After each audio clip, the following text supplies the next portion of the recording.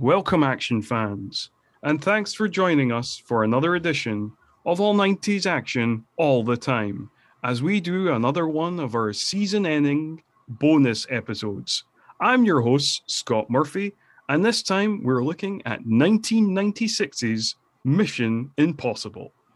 Now, as previously explained on other season-ending bonus episodes, we picked the bonus episode based on it being connected to the main season in some way, but led by an action star we won't be doing a whole season on. Unlike the three previous editions we did, where I connected it with a director or a co-star, initially I chose this one purely on thematic terms, as both The Saint from our Val Kilmer season and Mission Impossible are disguise-heavy spy movies based on 1960s TV shows. Plus, obviously, Tom Cruise and Val Kilmer starred together in Top Gun, but that was the 80s, not the 90s, so not a direct connection. However, deep diving into this film's cast, I did find a connection amongst cast members, as it turns out that British actor and comedian David Schneider cameos both in this film and The Saint. Anyway, now that that's all explained, let me introduce my co-hosts. First up, we have my regular partner in crime. You know who he is. He's 1/3 of the Bloodhound Picks podcast. He's a screenwriter, and he's always on the edge of being disavowed from this podcast, Mr. Craig Draheim. 1, 2, 3. Toast. And as well as Craig, we also have friend of the show making his third appearance. It's writer, director, Mr. Adam Stovall, or at least we think it's Mr. Adam Stovall. Maybe later in the episode, it will be revealed that he was actually John Voight in disguise this whole time. You've never seen me very upset. And I am not John Voight. He's not John Voight. If later on in the episode he starts giving controversial opinions on various political things, we'll know that he is actually John Voight. I actually have a John Voight story for you one of these days about that specific thing. Oh, okay. You can tell us all about that straight after I give the background details on the film as I normally do in each episode. So 2 hours from now, great. No, it's just the little bit of the rest of the intro where I just round up the credits and all that stuff that it's critical ratings and all the normal stuff that I do. So I'll quickly do that, and then we can get straight to your story. Mission Impossible was released on May the 22nd, 1996. It was directed by Brian De Palma, who you may know from such films as Scarface, The Untouchables, Carrie, a bunch of other things. The writing credits are a bit more of a complicated situation. So the story credit went to David Koepp, who wrote Jurassic Park, amongst many other things, and Steven Zaillian, who wrote Schindler's List, amongst many other things, while the screenplay credit went to Koepp and Robert Towne, who is most famous for writing Chinatown. Although there was an original script from husband and wife writing team Willard Huck and Gloria Katz, but that was discarded. I should have mentioned that they wrote the likes of American Graffiti and Temple of Doom and Howard the Duck. You know why they brought in Robert Towne? Yes, I know. So the Willard Huck and Gloria Katz's script was thrown out. David Koepp was then brought onto the project for $1 million, apparently, and he rewrote. And then apparently Robert Towne was brought on by Tom Cruise himself. Because Koepp had to go direct The Trigger Effect. Yes. And they needed a writer during production. But then Koepp was rehired, and there was various times where they were in Prague in different hotel rooms, writing different scenes, and it's there was a wonderfully efficient process. Well, apparently there was a time, like, you know, we'll talk about it in the middle of the movie, the kind of betrayal scene where we it's revealed that somebody has betrayed somebody else, which we'll discuss. We'll be mysterious about it now, but we'll discuss it further. But apparently, at that point, Robert Towne was writing in between takes, doing rewrites in between takes. So, very efficient production, yes. So critically, it's currently sitting at a 7.1 out of 10 on IMDb, 66% on Rotten Tomatoes based on 61 reviews, 59 out of 100 on Metacritic based on 29 reviews, and it has a 3.5 on Letterboxd. Box office wise, it made a staggering $457.7 million off of an $80 million budget, making it the third biggest movie of 1996, which was pretty lucky all round, as Paramount originally wanted to make it for between $40 and $50 million. But anyway, that's all the background information now given. So you can give us your Jon Voight story now, Adam.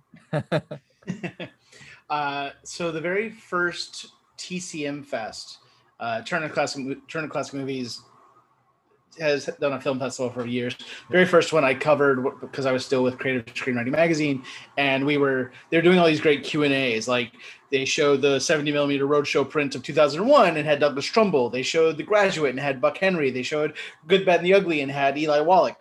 They showed Midnight Cowboy and had Jon Voight.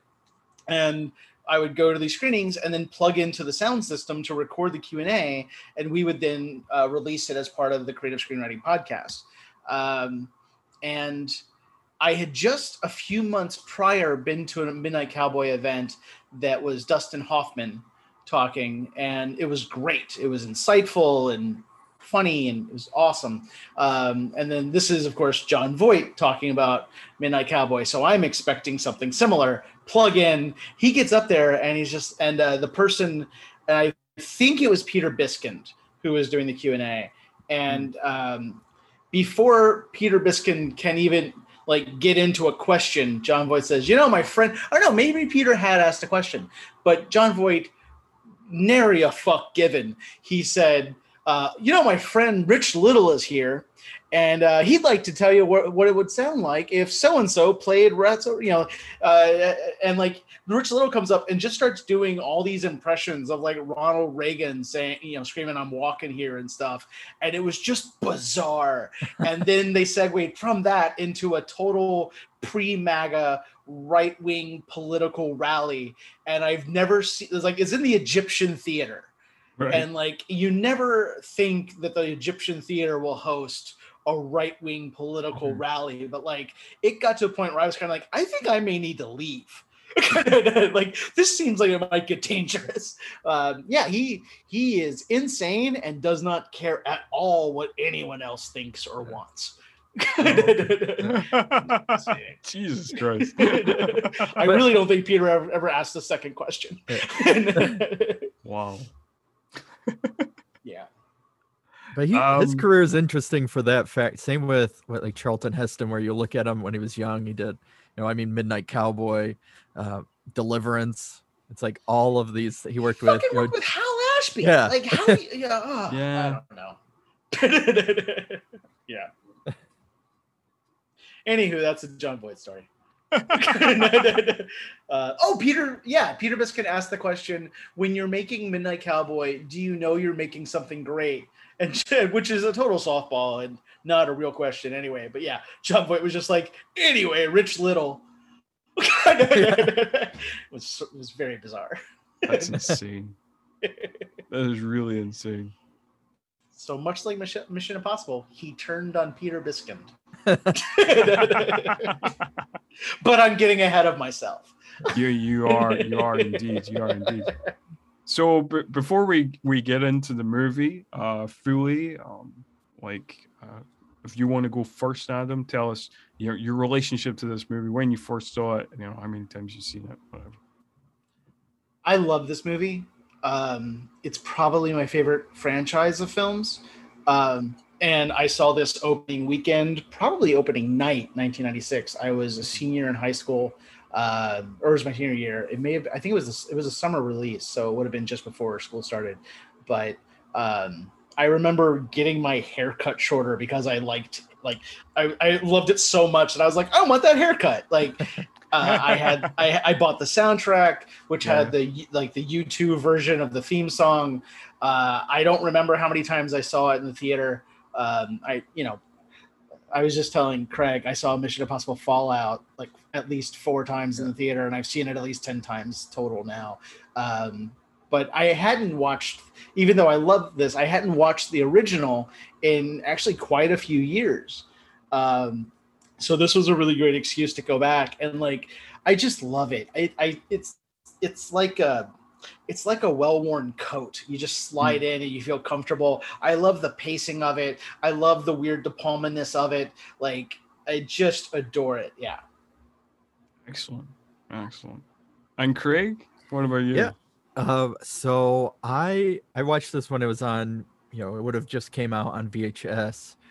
And I remember the first time I watched it, the only thing that I ever took from it, I know I said this off air, was that I didn't even remember. I mean, I knew there was the dangling big set piece that is so famous, but the main thing I remembered was the Emilio Estevez death. And that was because I'm a big hockey fan. I grew up in hockey country, and I love the Mighty Ducks, which is how they link.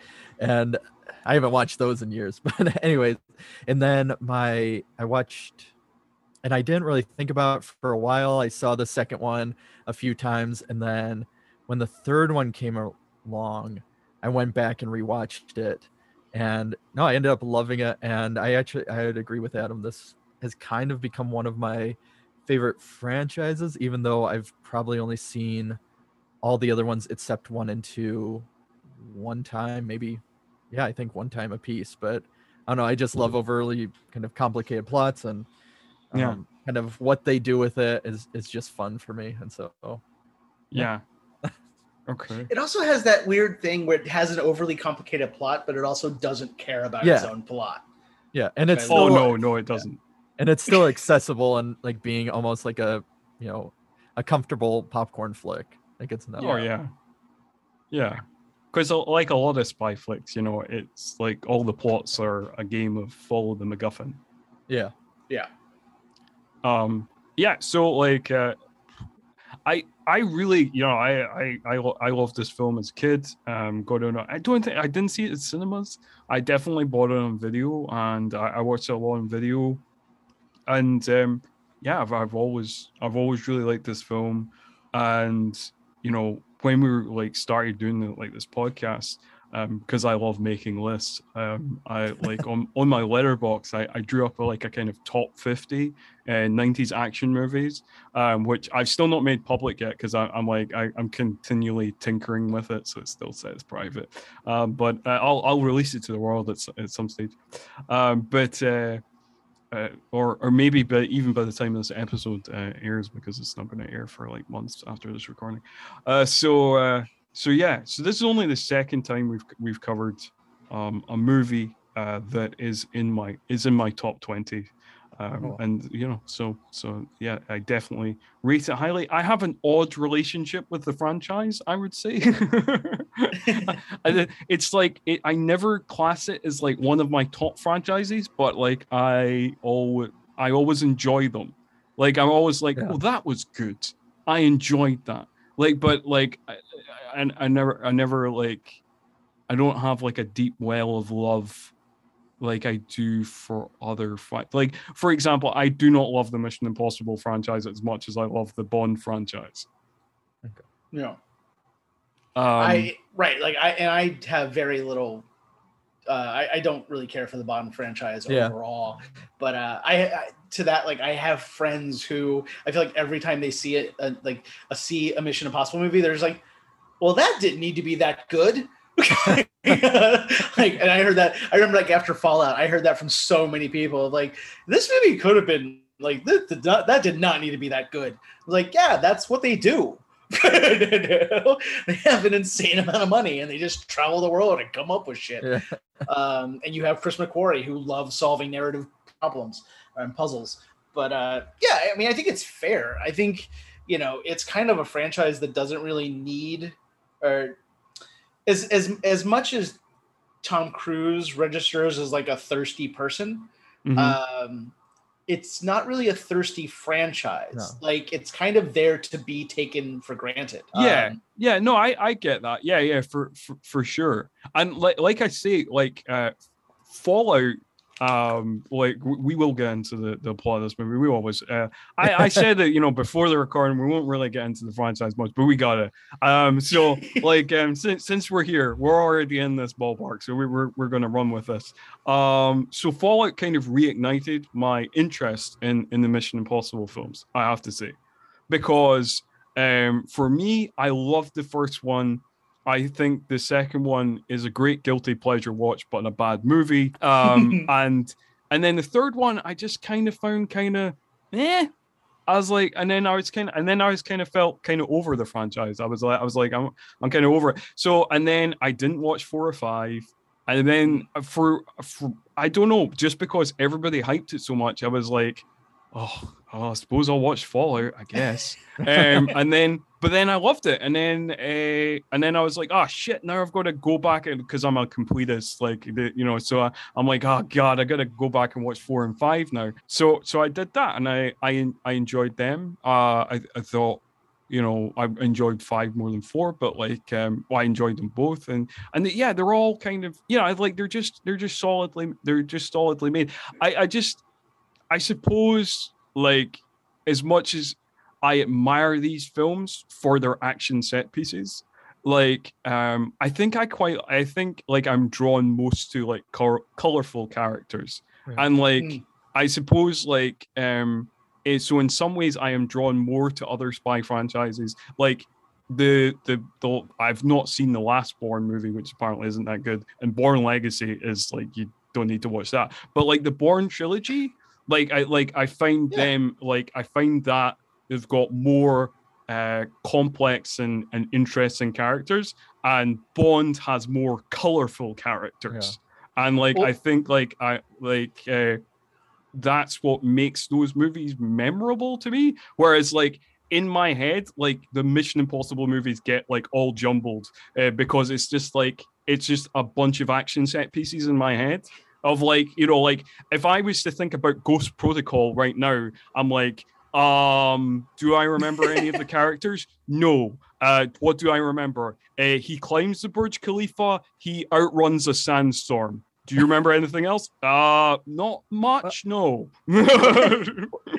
What I'll say though is what I appreciate, I guess, opposed to, you know, Bourne and Bond, is that, and I know we talked about this off air a little bit, is that Mission Impossible, I like the fact that it's going in the, not a complete ensemble route. It's still definitely Tom Cruise's movie, but like it is becoming more and more this group dynamic. I think that's when it works well. And I know we're going to talk about when we get into the movie of wanting, because you and I both agreed on it, Scott, of we wish there was more showing of that team in the beginning, because I don't know.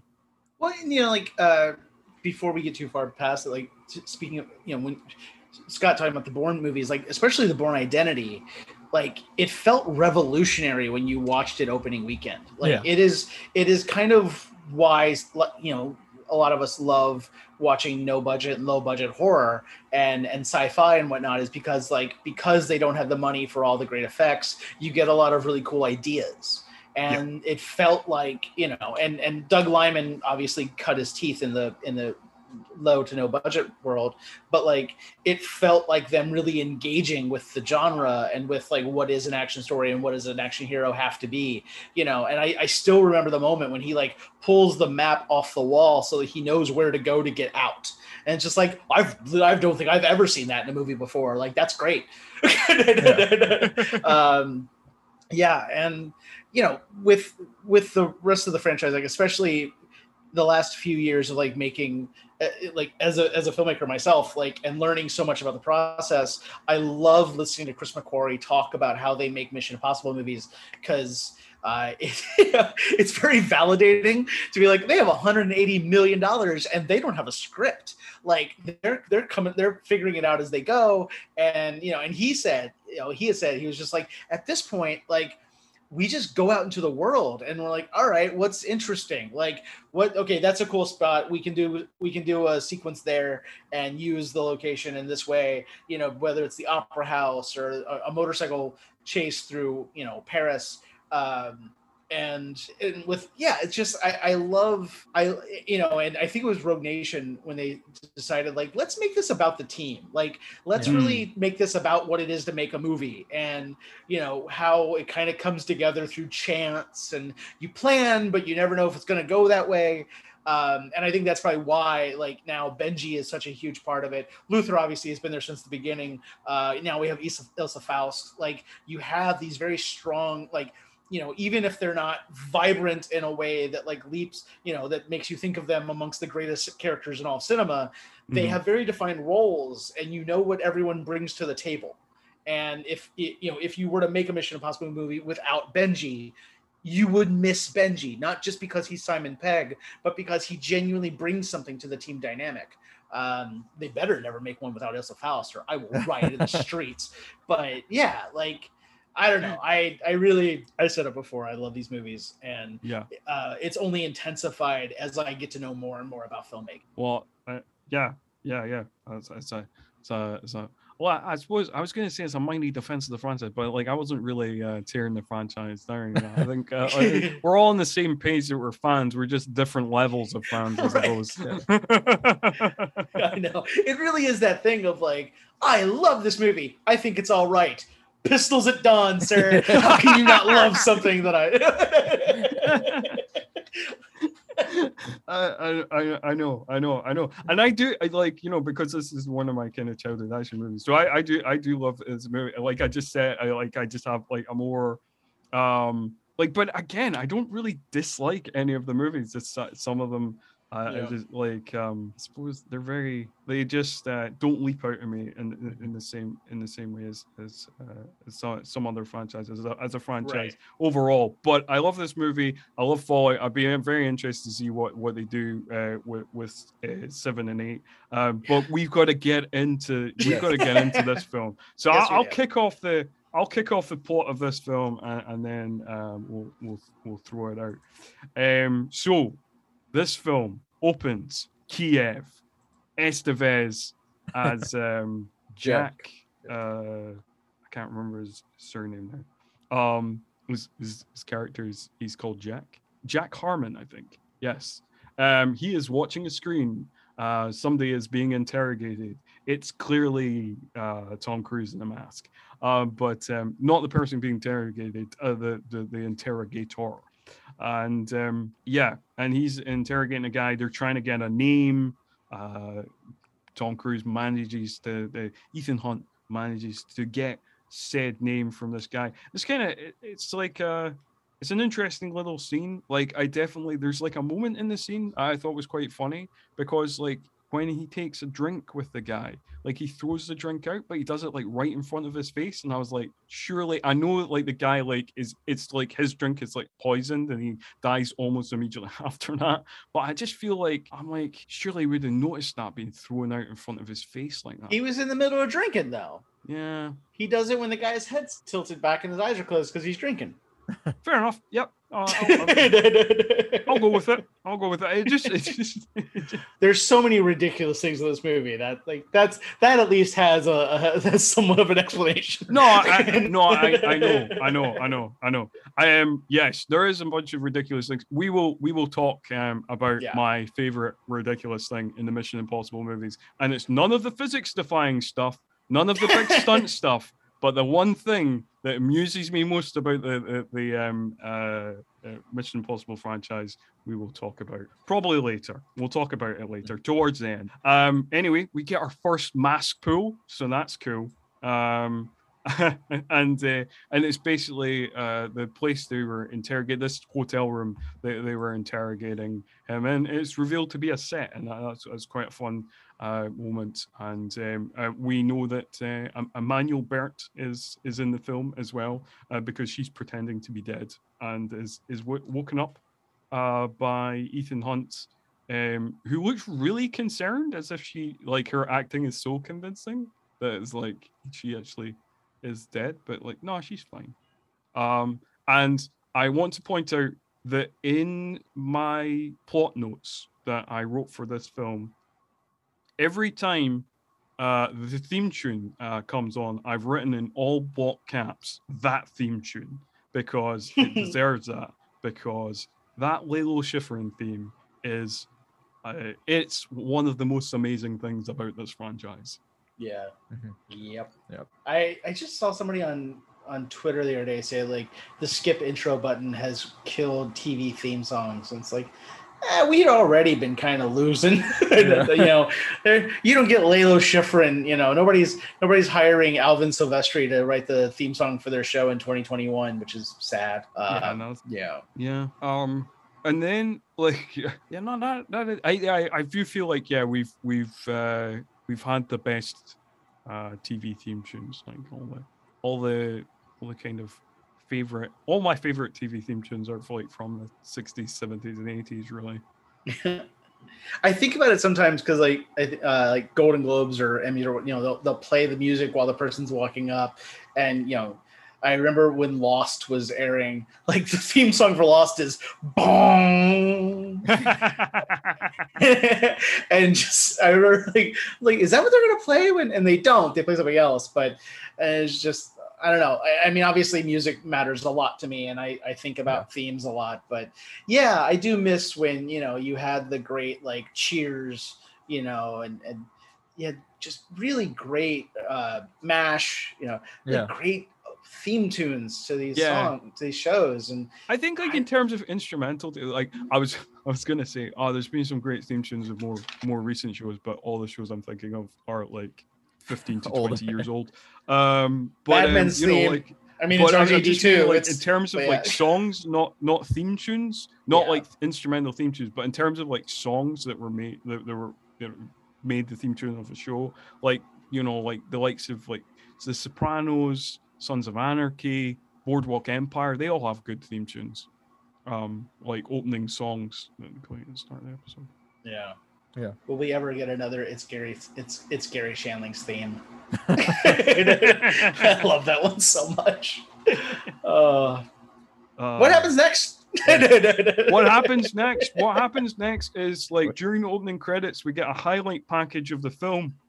And which is kind of weird because as much as I should have said at the top of the show, plot spoilers, because we talk about the whole plot from beginning to end. That's the whole point of this show. If you've not listened before, I should have said, and if you've not seen it, we're going to talk about it also. We'll go watch it, come back and listen to this. But the film itself gives plot spoilers right at the start, because you can clearly see that like the members of the team like dying at the start in the highlight package of the film. Well, certainly Kristen Scott Thomas's character Sarah, who is stabbed in the highlight package of the opening of the film. You're like, oh right, so she's gonna die soon. I guess that seems weird that you're revealing that to me now, but okay, cool.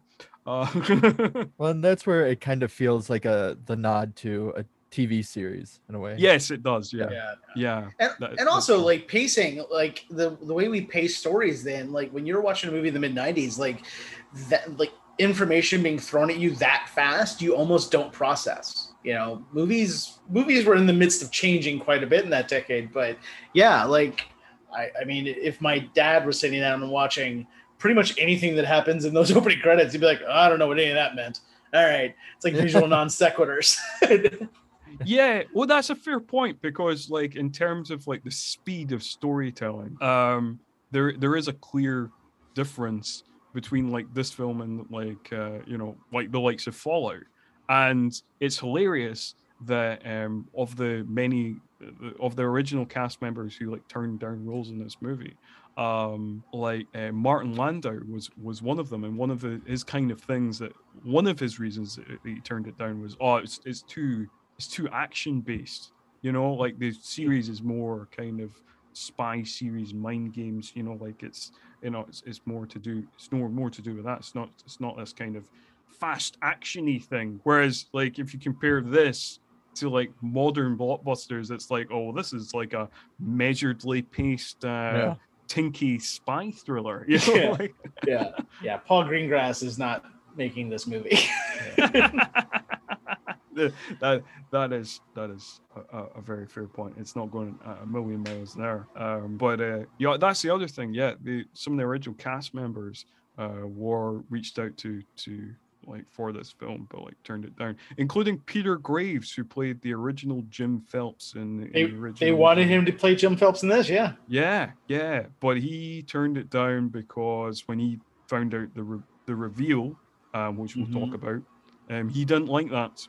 He saw it as a betrayal of the show, and he didn't want that. I like also, if Peter Graves had played Jim Phelps, I wonder if they would have still hired Emmanuel Bert to be his wife, because Peter Graves is even older than Peter Graves. The late Peter Graves has passed away some years ago, but he was born in 1926, so he's like a full 12 years older than Jon Voight. So De Palma would have made it work. Because you have like in that case, you would have had like a 70-year-old man married to a 33-year-old. Like, I don't. Oh yeah, that would never fly in a Hollywood film. Yeah, no, I get it. I get it. It's like the crazy age difference between Catherine Zeta-Jones and Sean Connery in Entrapment. And you're like, come on now. No, like all those cast members of the show really, like, they were not shy about expressing their dismay at the film, and I know like some of them walked out. I don't know if they were at the premiere or not, but like walked out before it was done because they just thought it was very disrespectful to the original series.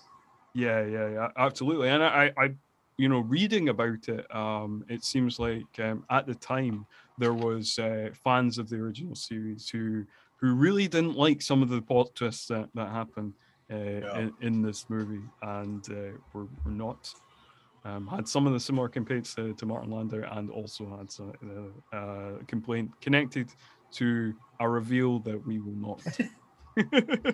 Fair.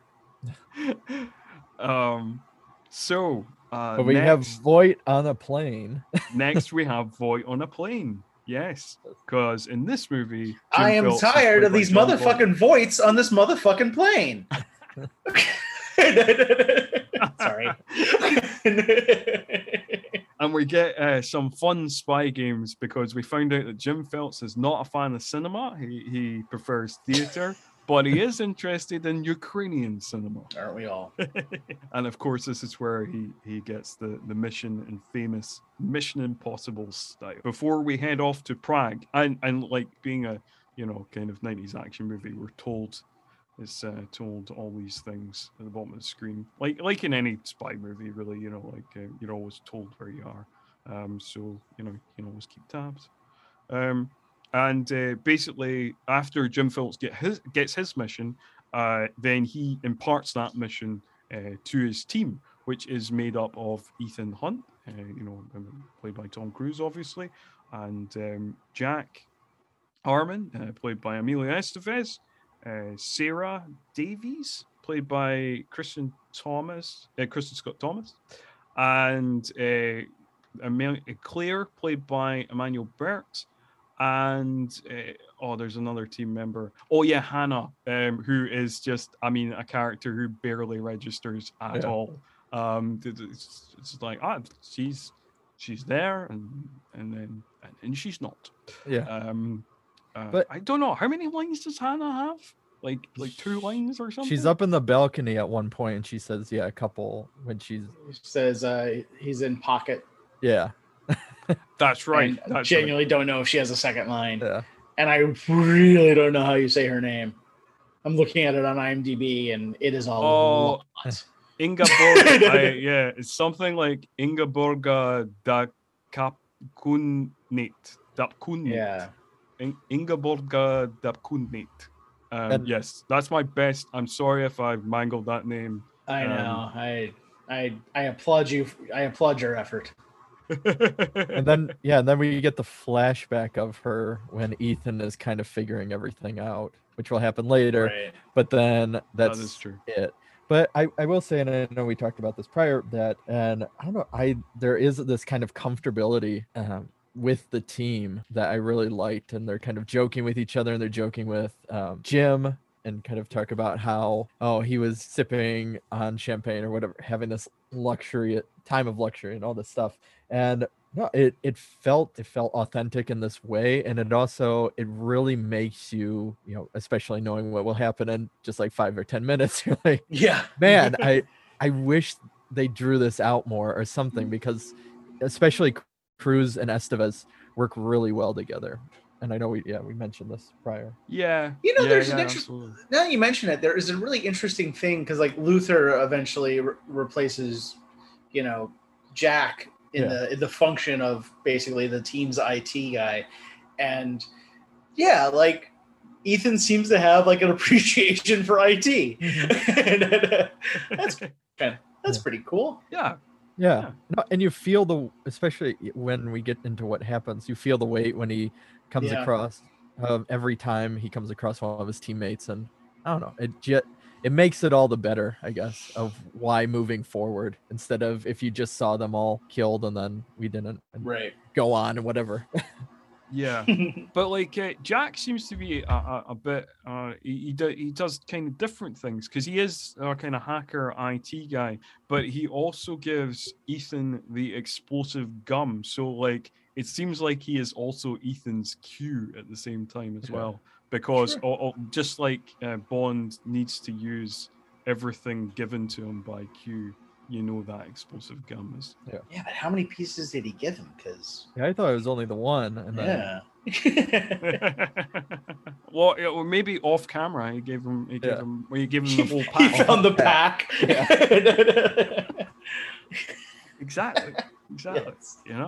There we go. That's another mystery solved. Like my earlier complaint. Like, do you know what? Like, it's the weird things you notice on rewatch, because I've seen this movie a bunch of times, and like one of the weird things, it was like when Jim is giving like the debrief of like what's going to happen, when he's saying like when they need to regroup, he's like, we need to regroup at he says like 4 a.m. like in a couple of different ways, and I was like, that seems entirely unnecessary. It's like 4 o'clock, 4 a.m., 4 o'clock, 4 a.m. That's 0400. Like, stop saying that. It's fine. We understand. They're a team of professionals. They'll get it. Jim Phelps is getting a little old. He's getting a little dodgy in the head, Well, that's it. Yeah. He says like, 400. That's 4 a.m. It's like, no. So next up we have that crew. Well, Ethan Hunt is in a disguise, but we don't know what he is specifically, because it's his POV, while Jim is kind of running the show from a computer and telling each person where to go and how to handle. I do love that, like, they didn't even have like, okay, we're gonna have a person play this, and then Tom Cruise, like, we'll have them again. Like, it's just Tom Cruise in a mask already as the senator. Yes, because when you see the TV interview, you're like, he's in a mask. He's just don't. He's in a mask. He's like, they didn't have like a separate act. That's fine. And then you see, you see the sequels later on where you're like, oh, Tom Cruise is underneath a mask that is Philip Seymour Hoffman, who's definitely they don't share the same body type at all. Well, yeah. So, okay. Well, we'll just talk about it now, right? That is my number one silliest thing in the Mission Impossible franchise. That once you put the mask on, you also take on the same height and body type as the person you're impersonating. I don't want to blow your mind, but Mission Impossible takes place in the Potterverse, and magic is real. Yeah. Oh, okay. Fair enough. That explains everything. I don't mind like when action movies are silly in terms of like, they couldn't possibly survive that fall and that explosion and walk around normally while they've got a gunshot wound in their shoulder or whatever. But like the one thing that amuses me most is like, why does he like how is he the same height and weight as these people? Like, what? How does that happen? You're just wearing a mask, right? And honestly, I truly love, I mean, he's my favorite actor anyway, but Philip Seymour Hoffman playing Tom Cruise, playing him, is just one of my favorite things. You know, when he's just like very sternly putting up the 1 minute, finger while he coughs because he can't, the voice simulation hasn't happened yet. Like, I can't even explain it. I just love that moment because he genuinely seems like Tom Cruise, like in the face. And it's like, that's weird. Yeah. Yeah, that was a good thing. And so the plan seems to be going well for the most part. They're able to get down into the basement to kind of set up so they can get the evidence on the ambassador so that he's getting the NOC list. But then all these kind of weird little glitches are arising in terms of the technical issues. But they're able to kind of escape out the back door to let this guy take the no security at the back door. Yeah. Nope. this big extravagant event with all these people, and they're just like, they walk right out. Nobody even does anything. It's actually yeah. No, I mean, like famously, U.S. embassies never put anybody at the back door. Yeah. And then this is a very important lesson, though, because like when you're writing, you want to try to you're like, oh, I gotta explain everything. It's like, honestly, you don't. No. Like, as long as it feels right, audiences were down. They are down to clown. Yeah, for sure. And it has the one way to escape any sort of suspicion is that you fake kiss each other. Yes. And everybody's like, oh, okay. Well, they're just prudish politia of Prague. Like, oh, we were going to ask, what you're doing here, but clearly you're necking. So carry on. It would be improper of us to interrupt. Yeah. Yeah, for sure. So like one of the things I was going to talk about as well is like once they escape the back door and like shit starts to go sideways and people start dying. And Jack is killed, and the elevator shaft the elevator just goes right off, and he's skewered in the face. A horrific death for a PG-13. Yeah, really horrific death for a PG. Yeah. I also have questions about that system of stopping an elevator. Like, why do they have knives? Yeah. But whatever. Yeah, no. I mean, like watching it this time, I was like, as a kid, I was just always like, oh, that's a kind of cool, grisly moment, like. But watching it, and I was like, why is that at the top of the I don't know. Moving on. But also like there's just certain scenes in this movie that you're just like, oh, this is just well done, De Palma. This is just beautifully filmed. Yeah. So when Sarah is like just walking through the fog in the streets of Prague, it's just like, oh, that's just beautifully filmed. Yeah. Sarah is definitely the one. As much as I like Jack, and we've talked about that, Sarah was the other one, especially this time watching it. I was like, man, I wish she was around longer. I wish they did more with her in this part. Yeah, they really waste Kristen Scott Thomas here. Yeah, because then her death, you really feel it probably more than the other ones when he's holding her. And all 90s action on the record. Brian De Palma, good at directing. Kristen Scott Thomas, good at acting. Yeah. really taking some stands here. Yeah.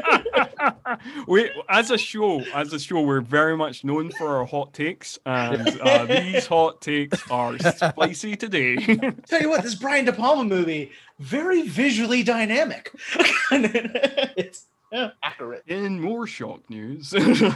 Yes.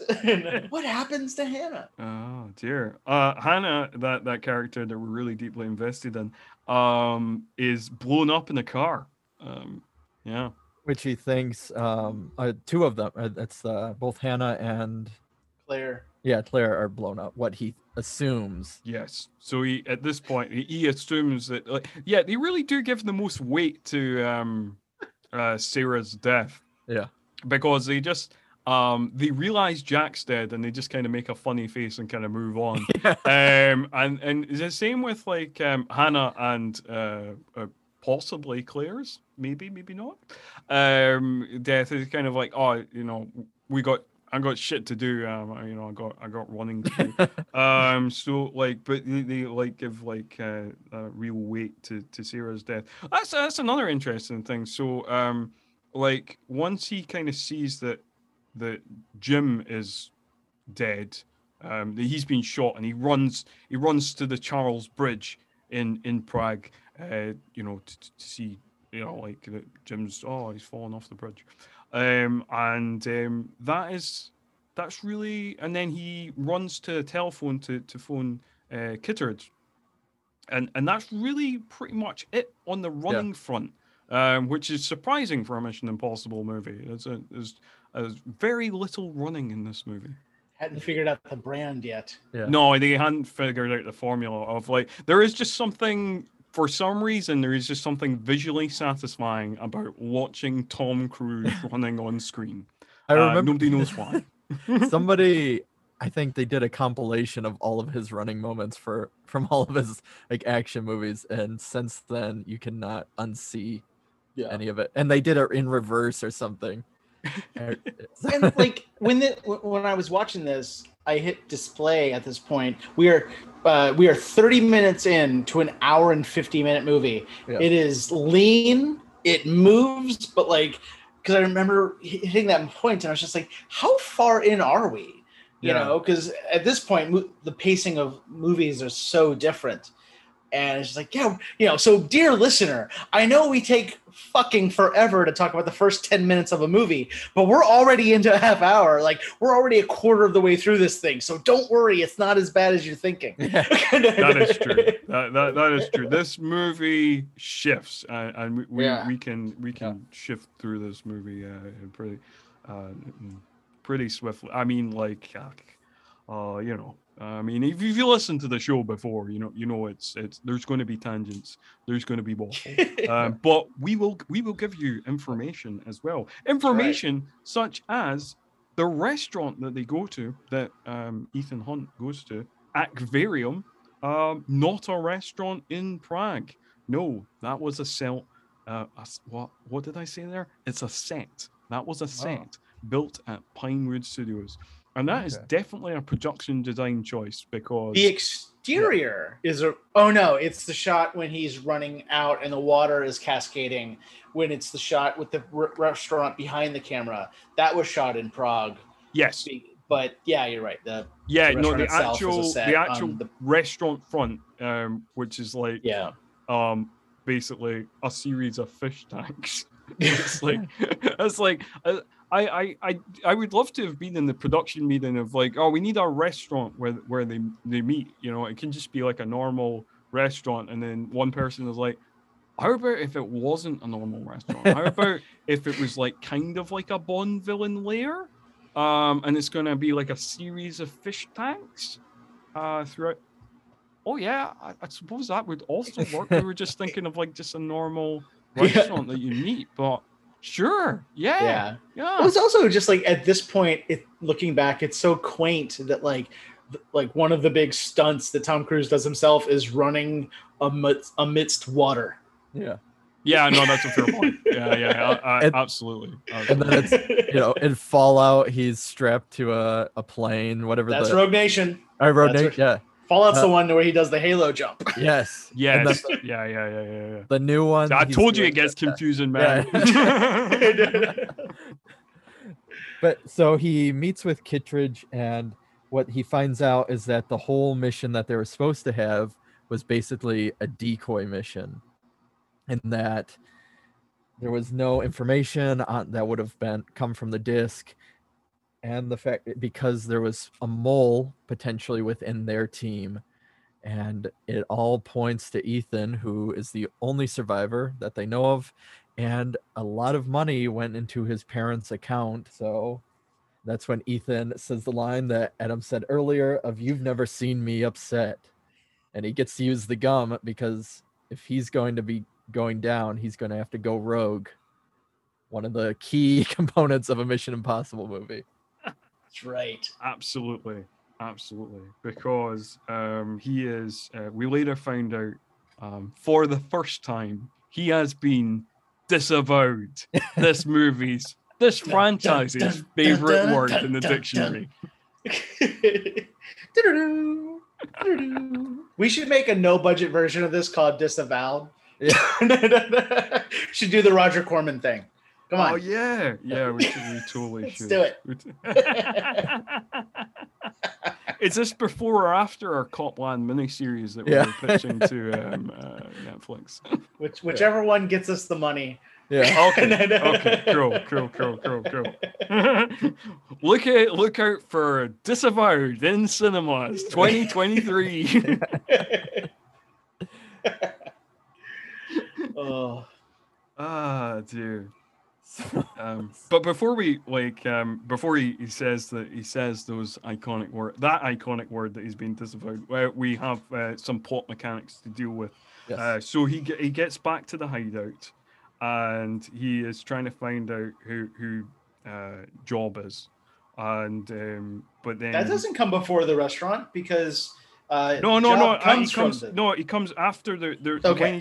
It comes after the restaurant. He goes back to the hideout after he runs out of the restaurant, and then he's trying to find out who Job is, and then he realizes, and then he sees, like handily he sees a copy of the Bible, and he's like, oh, not Job 3:14, but Job 3:14.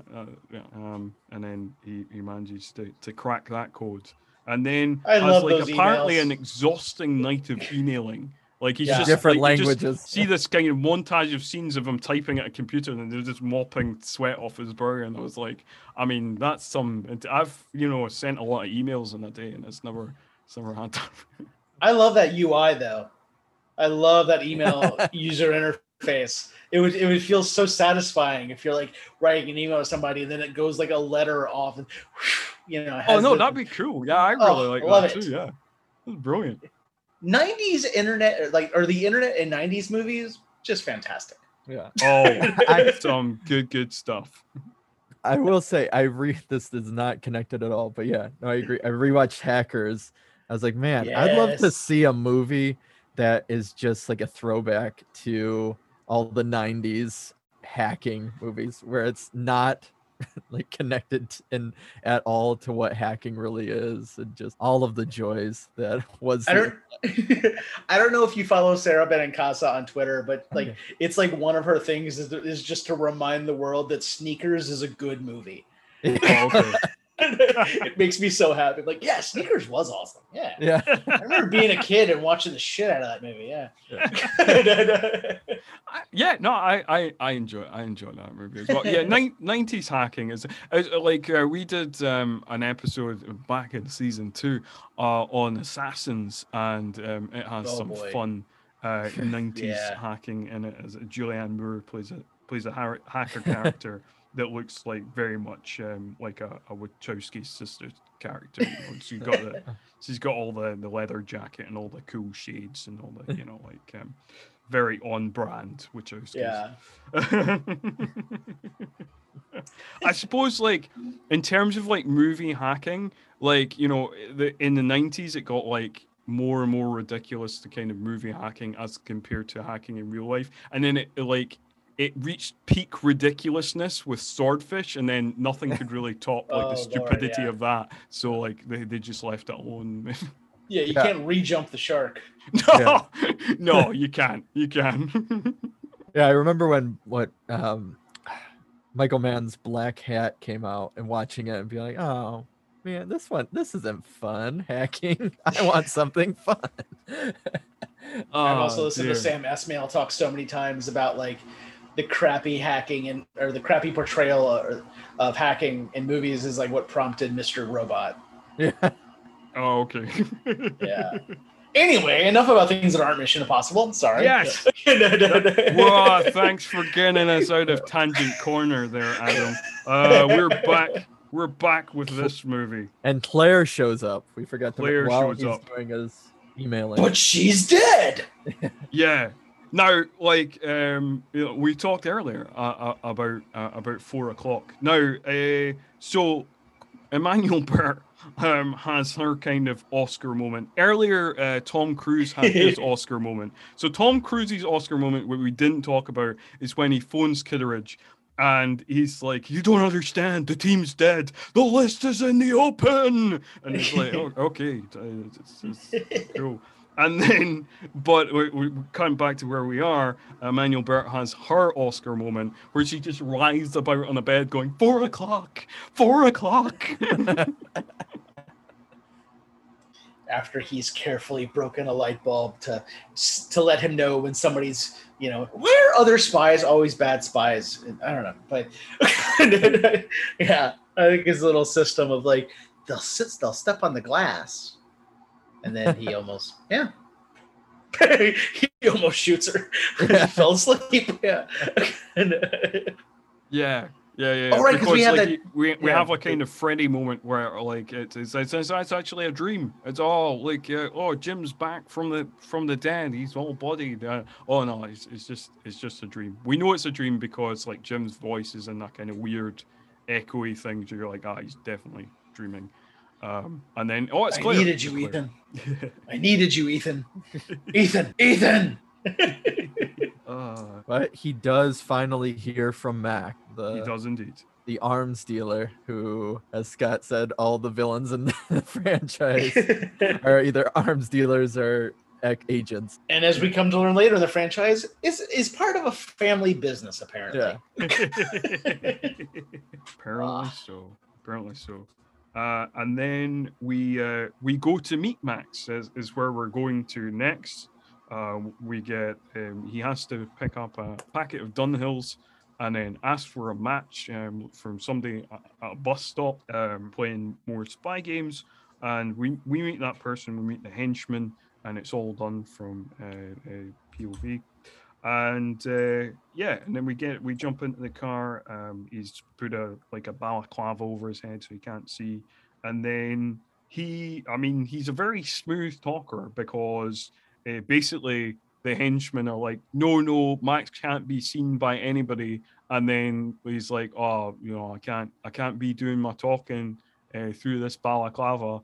And then Max is just like, yeah, sure, whatever. Okay, take it off. It's like, oh well, that was. I think it was like the writers and the producers and the director in the room, just like, well, I mean, of course he has to like have a sack put over his head when you go to. It's like, yeah, but it's Tom Cruise. We're not going to keep a sack over his head. Like, just get it off of him. Like, whatever. Like, just say whatever. Yeah, no, it's a fair point. It's like, this is the big star of our movie. We're not going to have like a long scene where he talks through a balaclava. We need to see that $1 million smile. God damn it! And so when it's off, she is testing this floppy disk, and he is pretty much saying that he's giving a time frame that it's not real, and the list is going to be a fake, and it's just going to have a kind of tracking device that they're going to be here in about 5 minutes, and he's going through it, and you can kind of see this bluff between the two of them or is she going to call his bluff or is it real? And it's a great little tension moment, and then you start seeing that there are agents under Kittredge who then kind of break in, but they are already gone. And Kittredge just loves to yell at Barnes for some reason. Yeah. So like in this whole sequence, there's a couple of weird things that I noted in my notes that I wrote. First of all, when they're checking out the floppy disk, I wrote down, could have wiped the blood off that disk. Just like they've had that disc, they picked up a wee while ago, it seemed like the obvious thing to do, but not just a bloody disc. How will the audience know that it's the same disc? Yeah, that's a fair point. Yeah, obviously, a visual signifier. Like that's the filmmaker in you there, Adam. That's obviously you've trumped me once again. Also, I love noticing like extras who are really beefing up their part. There's a guy who is at the other side of the hall to try and get Max, who we found out is actually Maxine, played by deliciously played by Vanessa Redgrave. And when Kittredge is chewing out Barnes, that same guy with the silencer pistol is just like walking back and forth in the hallway, like kind of like just doing like different poses with the silencer pistol. And I'm like, that's you're really trying to get a bit of screen time now. But I will give it to Max that no, she is played very charming, and there is actually a lot of, especially watching it this time, I'm like, man, there's a lot of sexual tension going on. You could cut with a knife between her and Ethan. Oh yeah, for sure. Which, like, especially considering as the film goes on, because there is no sexual tension between him and Emmanuel Bert. No. And then, like, there's the idea of tension between him and Tandy Newton. But, like, really, until Rebecca Ferguson, there isn't anything really between him and like a female character, even though in every movie women are falling in love with him constantly. Yeah. You know, and yeah, it was like interesting, like, oh hey, there was a time when, you know, I mean, now I hope Ethan and Ilsa are having a lot of fun together. But yeah, like, and then, I mean, just Vanessa Redgrave like playing it with a wink and him playing it with a wink. It's like, man, this works. Yeah. Yeah. But, because like that's the only sexual chemistry I believe in the movie. Yeah, by far. I mean, even though Jack really wanted sexual chemistry with Sarah. Yes, that is true. He was hitting on Sarah at the start of the movie, and Sarah was not having any of it. I mean, Jim and Claire are husband and wife, and they don't even have asexual chemistry. But that's on John Voight. That is on John Voight. It's your point, Scott, is a very good one. Like her little scene of like 400 Ethan, 4 o'clock, 400, 4 a.m. Like you've got Manon of the Spring, and just man, she does not do anything in this movie. She is there to look pretty. That is it. Which I don't know. I mean, I guess with De Palma, it's not a huge surprise. Yeah. I mean, she is there to just look kind of sexy and pouty and talk in that kind of erotic, whispery voice. But because even when the missions come up, she's either the driver, which we never see her actually do any of the driving, or Jean Reno and Ving Rhames, they are the ones that kind of, you know, take the front seat, and then she just kind of is watching everything or something. Squirts the shit into guy's drink, and yeah. Poor Claire. Oh yeah. Like if you had just seen Emmanuel, it's a bit like when we did the Batman Forever episode, where I was like, if you'd just seen Nicole Kidman in this film, you'd think she was not a good actress. And like, if you'd just seen Emmanuel Bert here, you'd probably think like, oh, she's not much, but like she's good in other films. Yeah. What if we just took the zany scenes from Moulin Rouge and made that a psychiatrist? Yeah. We discussed enough of that film. So, but I wasn't there then. So. That's true. That's true. I was just meaning from I like in terms of my comeback, I wasn't going to add to that because like. Gotcha.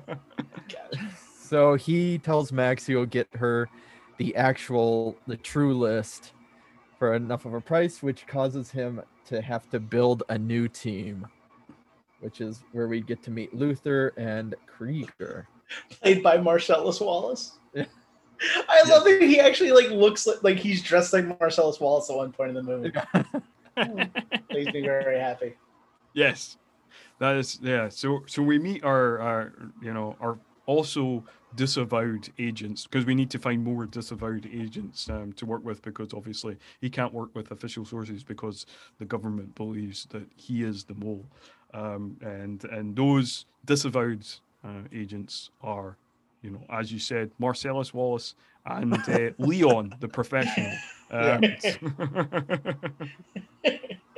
But reverse, because this version of Leon is very trigger happy, and That is true. Marcellus Wallace is just a nice, friendly guy. Cuddly Marcellus Wallace, yeah, and Psycho Leon. yeah, and basically Ethan tricks them both into joining them by like kind of flaunting their reputations in front of them and being like, well, I heard on the grapevine from the, you know, like secret underground service grapevine that you could do all this cool shit, but now I don't believe it so much. And they're like, well, we can, and I will prove it. I will get the thing in 24 hours, and yeah, I can hack anything. That's right. I guess since it's been a while, this would be a question for Adam. So with Luthor, he's supposed to be the hacker tech guy. So how does, in the later sequels, he kind of takes a backseat and becomes almost like the driver and because Simon Pegg becomes kind of the hacker. Well, so Luthor is very happy to just be. He also is like, because he is reavowed. I don't know. He's brought back in. So like, I know in Rogue Nation, he's on another mission like hacks a satellite in order to like help them. Benji is wanting to be a field agent. So he gets a bit more like active, and Luthor is very comfortable to just sit at his laptop. Okay. Yeah. That's what I was trying to remember watching. Yeah. I mean, he is still like, basically like, yeah, Benji's in the field with, you know, like, I think my favorite thing is in Rogue Nation when he has the book that's a computer, you know, like the pages. I love that device. I love it. But yeah, there's a bit of redundancy, but at the same time, like, we've become so internet centric and so tech centric as a society that it kind of works to have two people that can do that. Yeah. Okay. I mean, it works for me.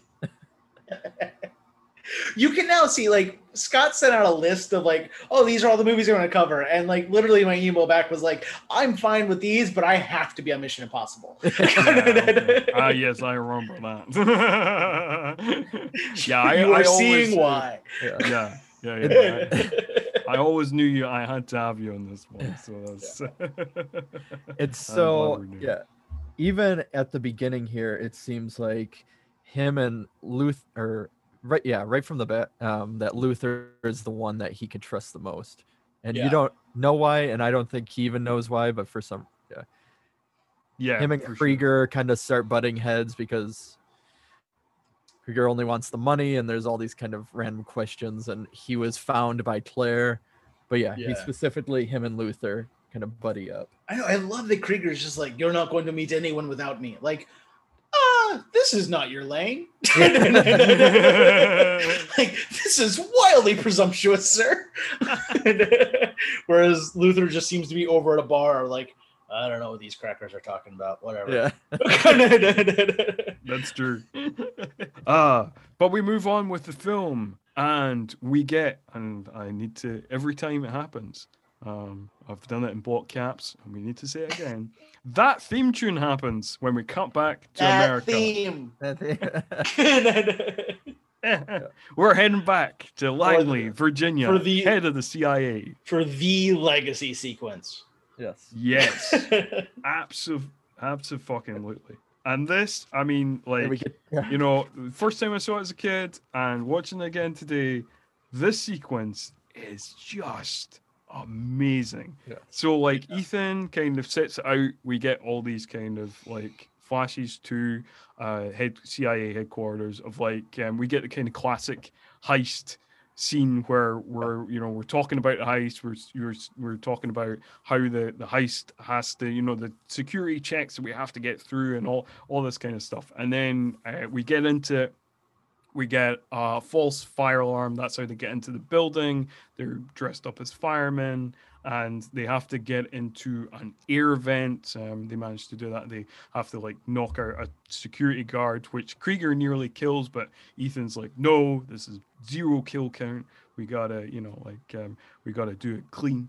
And then they get up into the vent, and then yes. The probably maybe the most iconic scene from any of the Mission Impossible movies, and one of the most iconic scenes of the 90s is them this scene. So either of you want to take it, break down this scene for us? Before we do, that's an interesting point. I want to ask the listeners, like, when this goes out, what are the most iconic action sequences from the 90s? What are your top 5, top 10? But what do you think are the best action sequences of the 90s? I mean, the ones that I know would come up a lot are this. I would say from Heat, when they're running down the street spraying guns and or like shooting at the cops and everything. And then I'm not sure. I know those two are always talked about. And then I think like I again, like, because Heat's a kind of funny one because like I don't necessarily think of that as an action movie. Some people do, some people don't. So that's a real kind of split thing. So we might get that. I think the ones that might come up a lot would be the explosion of the White House in Independence Day. Oh yeah. The motorbike chase in Terminator 2 when they're getting chased by the truck. Yeah. Yep. That's the one that I was thinking, Yeah. I'm trying to think other ones. I don't think it would, but I almost want to say something from Cliffhanger just because of how, but then I don't know what specific part. I mean, obviously the Matrix figures in, but like which scene would you choose? Yeah, exactly. You know? Yeah, probably either I think the Matrix would definitely fit. I think the scene that people would choose is the scene where they go into the building towards the end. That's like the big fight. Like when they go through and the metal detector goes off and he pulls out all the guns and like shit just kicks off. I think maybe that. Honestly, I remember, and I really like oddly clear memory of this, but like the first time I saw it in the theater, when the helicopter goes into the building and the glass kind of spherically explodes. Oh yeah. Like I remember that, just like I felt my mind get blown.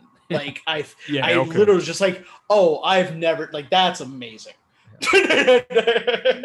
Yeah. Yeah. I mean, I think there's a few from the Matrix. I think the Matrix would definitely figure in there.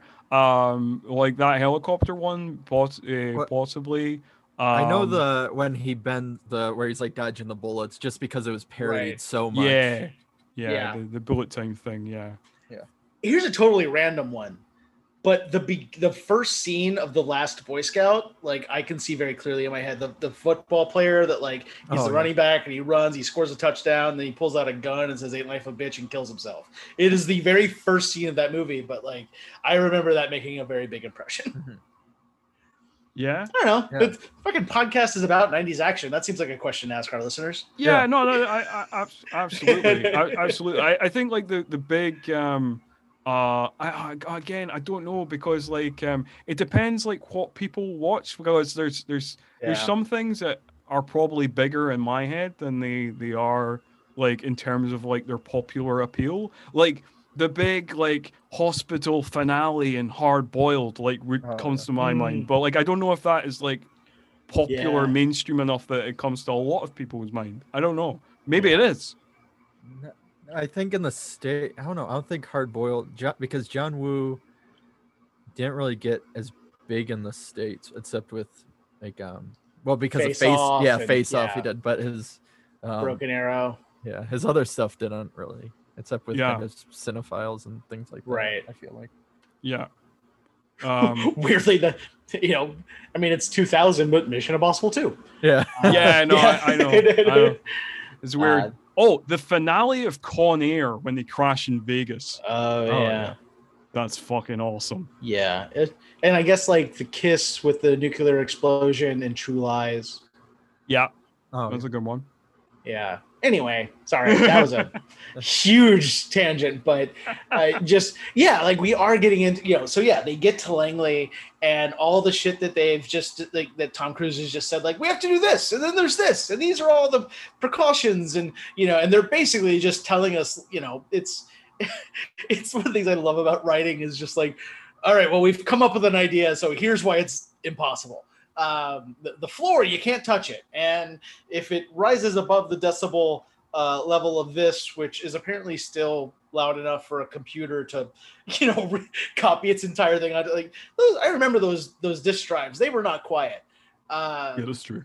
But and it's just and it, the temperature, which really never figures in. But they kind of set up like this is all the stuff, and then it's really just like Tom Cruise goes to the circus as a trapeze artist for a few minutes, and that him running away from water was the one stunt, and then this is the other where on the Blu-ray they talk about like, oh yeah, it was really like if they had dropped him that would have hurt. And it's like cut to him strapping himself to the outside of a plane a few years later. But they get to Langley, they get past, they have the fake fire alarm, they get into the building, they get up into the vents, they have a little device for the lasers that are protecting the vent, which seems like a very easy solve. But I don't know, they're spies. They got this shit. Then he drops down into the room. There's a CIA agent whose job is to stay in that room and do something on that computer. I have no idea what. But you don't really care in the moment. No. Like you say, like you said earlier about like you don't have to explain everything as long as it feels right, and it's just like we don't need to know what this guy does. We just need to know that we need to get him out of the room, and we're going to do it in a fun way because we're going to give him this thing that just makes him sick. And I don't know if it's like just I'm older or whatever it is, but like when Emmanuel Bert sits down next to him, I was just noticing all the empty tables in that room, and like that guy looking the way that he does, and then her looking the way that she does. Like that guy never is just like, wait, what? Like, oh, hi, you sat down right next to me, stranger. Can I buy you a second cup of coffee? Like there's never any of that. She's just, she sits right down, she squirts some shit into his coffee. He has to go to the bathroom a lot. And, after that, which keeps him out of the room with the computer so that Tom Cruise can do his trapeze thing. And which is also lovely that like Jean Reno, like, even though they have all this high tech shit, it's still like Jean Reno holding the rope up, like, and then like a mouse shows up and Jean Reno is like, no, I can't fuck with no mice. It's his Indiana Jones weakness. And that's the part when Tom Cruise almost hits the floor. And only Brian De Palma. Name me a second director that would be like, and then the sweat pools and drips. And like, that is so much tension of sweat almost dropping on the floor. Like, yeah. Oh no, it's amazing. So it's amazing the tension. Another thing that like it really builds up the tension is there's a great moment where like we're told like what's going to, as the audience we're kind of told what's going to happen, because like Tom Cruise, Ethan Hunt is like after Jean Reno's character Krieger, Franz Krieger, like sneezes, it's like now we need total silence. And then the music cuts out and there is total silence apart from commentary you hear from outside of the room from Luther and Claire. That's what I was just about to say, is like you have Danny Elfman writing the score, and another movie, maybe you have very tense music, but like, no, just drop it away. It's so much worse when it's kind of like what happened with A Quiet Place. I remember seeing that in the theater, and you had people with their huge bags of popcorn, and very quickly, like no one was eating, no one was drinking, no one could make a sound. And it's just like, man, I love it when a movie just like takes everyone by the throat. And it's like, everyone shut up for a second. It's so tense. It's amazing. And it's like, it's all these little moments. It's like the moment of like the beads of sweat, the moment of the mouse, which apparently Krieger lets go of the rope, kills the mouse, and then gets it again. Because you see like the mouse's little kind of dead body beside him. And then there's a bit where the rope kind of almost frays, and he has to get back up again real quick, and and all the little different things, man. It's great. And apparently like, so he can do that kind of trapeze trick, like for counterbalance he put British pound coins in his shoes to get the right balance going on, because otherwise, because it wasn't working. The first few takes he did, it wasn't working. He kept like kind of falling down, and just to get the right kind of thing. I love the damns that Tom Cruise gives. Yeah. he gives the most fascinating damns. Yes. Yeah, and so like you have all of that. You have, and I mean, we could have really just said the Langley sequence, and I feel like everyone listening to this podcast would be like, "Yep," but you have all of this. And I mean, it's just a perfect realization, and they get through it. They're getting out just as William is walking back in, and then Krieger drops his damn knife, and and really nothing. Like they still get out. Yeah, no, it's fine. It's fine. Like again, it just adds a little bit extra layer of tension because you get this slow-mo drop shot of the knife, but then it just lands on the desk and they scuttle away and it's all good.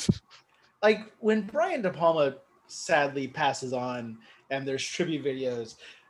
You've got to have Phantom of the Paradise. You've got to have Sisters. You've got to. You've got to have Blowout. The like final scene of Blowout. The museum sequence in Dressed to Kill. Yeah. Like there's all these incredible. The Frankie goes to Hollywood sequence in Body Double, but like say hello to my little friend from Scarface. Yeah, the steps, the Potemkin steps scene in Untouchables. That's what I was about to say. Is like the step scene and the Langley sequence. Like, he's had such an incredible career, but like those two things are him kind of at his best in like big budget filmmaking. Yeah. You got to have Prom from Carrie, but like, if you put together a tribute and you don't have the Langley sequence, you did it wrong. For sure. Yeah, absolutely. That was fun. I haven't actually gotten to recount any plot in these things, but like it was really fun to just kind of geek out for a second about that sequence because I love it so much. Yeah. So anyway, then they leave Langley. Yeah. So once they get out in their fire engine, then we find out that the agent, he ends up contacting Kittredge, which Kittredge goes kind of more hassling of Barnes, and then we find out that this guy is now going to be sent to Alaska or somewhere as far away as he can just for kind of messing up. And then we get into Krieger and I just wanted to mention as well, like again, just in terms of like the composition of some of these shots, I really like that you have that kind of close up of like Kittredge and Barnes and the guy in the background. I just think it's a lovely. You gotta have that split diopter. Yeah, I just wanted to mention that. Yeah. You can't have a De Palma movie and not have a split diopter. Yeah.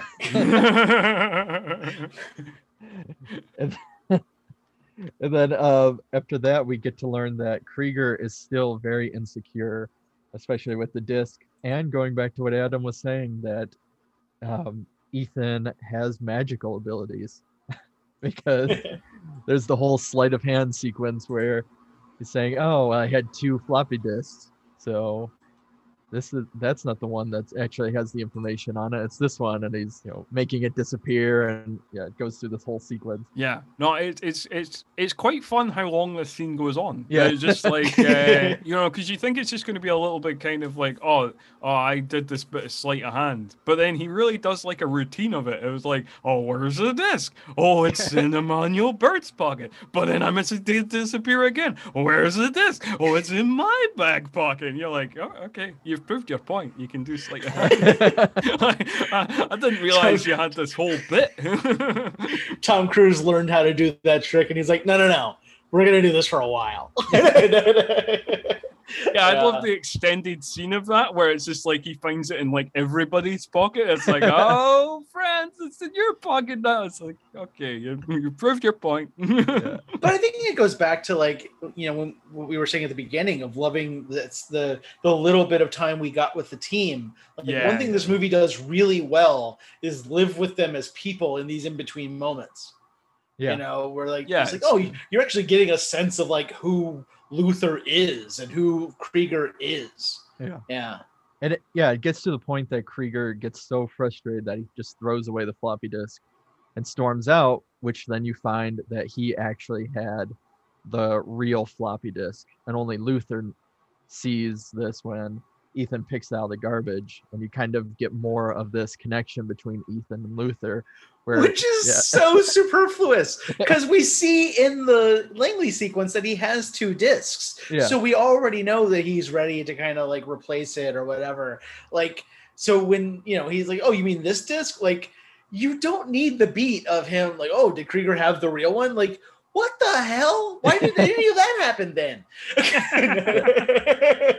It's like, is it all just because he wanted to do a sleight of hand scene? All right. Yeah, I think so. I think maybe that was it. Like, talking about things you don't really need, or something I thought was, there's a lot of this where, you know, people often talk about this movie and often says, oh, it's got a convoluted plot and it's kind of hard to follow. And there's things, you know, like you really have to focus on or whatever. So it doesn't kind of hold the audience by the hand in many respects.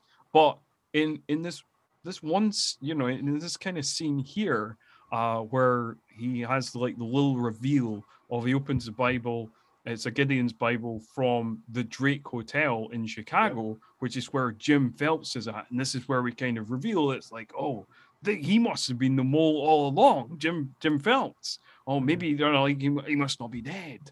And so also we're in London now. We've been told at the bottom of the screen. Yeah, but then there's like a little callback, like audio from the start of the movie to be like, oh, I was in the Drake Hotel, you know, and it's like, oh yeah, no, wait, I did watch the film, you know. Like, I don't need to be told that it's enough. The visual reveal's enough. You don't need the audio as well. That's such a note. Like, that is such a note. I like when we were the ending of A Ghost Waits. There's a part where when Jack is alone and then the ghosts reappear and she says, you have no one, blah, blah, blah. That whole thing that was an echo of what's said in the second dream. We originally, like, none of the reminder was there. And then people weren't quite getting it. So we had to actually put like, all right, let's put that shot back in there. Let's have her say this, you know, to remind people that this was a thing. And it's like, it really is just like, sometimes you have to remind people what happened 40 minutes ago in a movie. Okay. Fair enough. Like, when you say that's such a note, is that you saying, Scott, stop being a film critic jackass? Is that what No. I actually think it's a very fair point. Okay. You know, because I share your thing of like, I have been watching this. Like, you don't have to hold my hand, but a lot of people do need their hand held. Yeah. And so when I say that's such a note, I can see like a producer or somebody saying like, yeah, but like, are we supposed to remember that? And it's like, it was a half hour ago. You're in a movie theater. Why would you be distracted? But yeah. All right. So what we pretty much get, what the fallout of that scene is, he gives Luther the disc, and even Luther says that, why should you even trust me? And then because Ethan is really suspecting Claire as well. And she makes the whole comment, which we already knew, that she's the one who got Krieger and didn't know he was going to be like this. And she's sorry. But it leads into another big reveal about Jim. Right, because he goes to call Kittredge. Yes. And while he's calling him, in the booth next to him is a man in a overcoat and fedora with his back to us. And then he turns around and who is it? It's Jon Voight, Jim Phelps. Dun, dun, dun, dun, dun, dun, dun, dun, dun, dun. But I really do like this little scene in the way that it's shot. I mean, we've seen it before, and you know, after the fact too, where Jim is saying, oh, Kittredge is actually the mole, and he's explaining it, and then you see Ethan piecing it together, saying, oh yeah, Kittredge did this, but in his head he's piecing together what actually happened. And I think, I don't know, I always kind of enjoyed that scene of like, oh yeah, that's fun, and we're seeing what's actually happening, even though he's now working with Jim of trying to make it seem like, yeah, I am still on your side. Yeah. Oh, and I love the little beat when, you know, when Ethan asks Jim, you know, why would Kittredge do this? And he answers why he did it, but like, oh, that Kittredge, he's just, you know, he's the president's running the country without his permission, and he's making $62,000, and his marriage is shit. And at which point I was like, wait a second, You married someone 25 years younger and you're amazed it's not working? Anyway, not the point of this movie, but yeah. I know. I like that touch as well, where he says his own motivation as Kitcher's motivation. Oh, I was just thinking, I didn't think this while watching the movie, but just you saying how he's dressed. It's it'd be great if, like, I mean, obviously spies can't work like that in the real world because everybody would know what a spy looks like. It's like, oh, who's that spy? Is it that guy in the fedora and the Mac over there?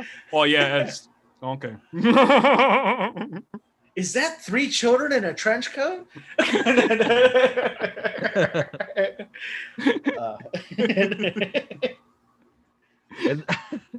Okay, so I made a note earlier because I really hadn't thought about it. But when we were talking about the sequence where everybody dies, you specifically said, and Claire, Ethan assumes. And it occurred to me that, like, this movie, the arc, like Ethan's arc in this movie is learning not to assume. Because it's about the death of his innocence and the fact that, like, these people that he was so close to either died or betrayed him. And it's such a fascinating character study in a way of just like, by the end of this movie, and especially like going forward, he's so slow to trust, and which, he's a spy, he shouldn't trust, but at the start of this, it seems like he's that Tom Cruise puppy dog character of just like, hey guys, what are we doing now? Where are we going?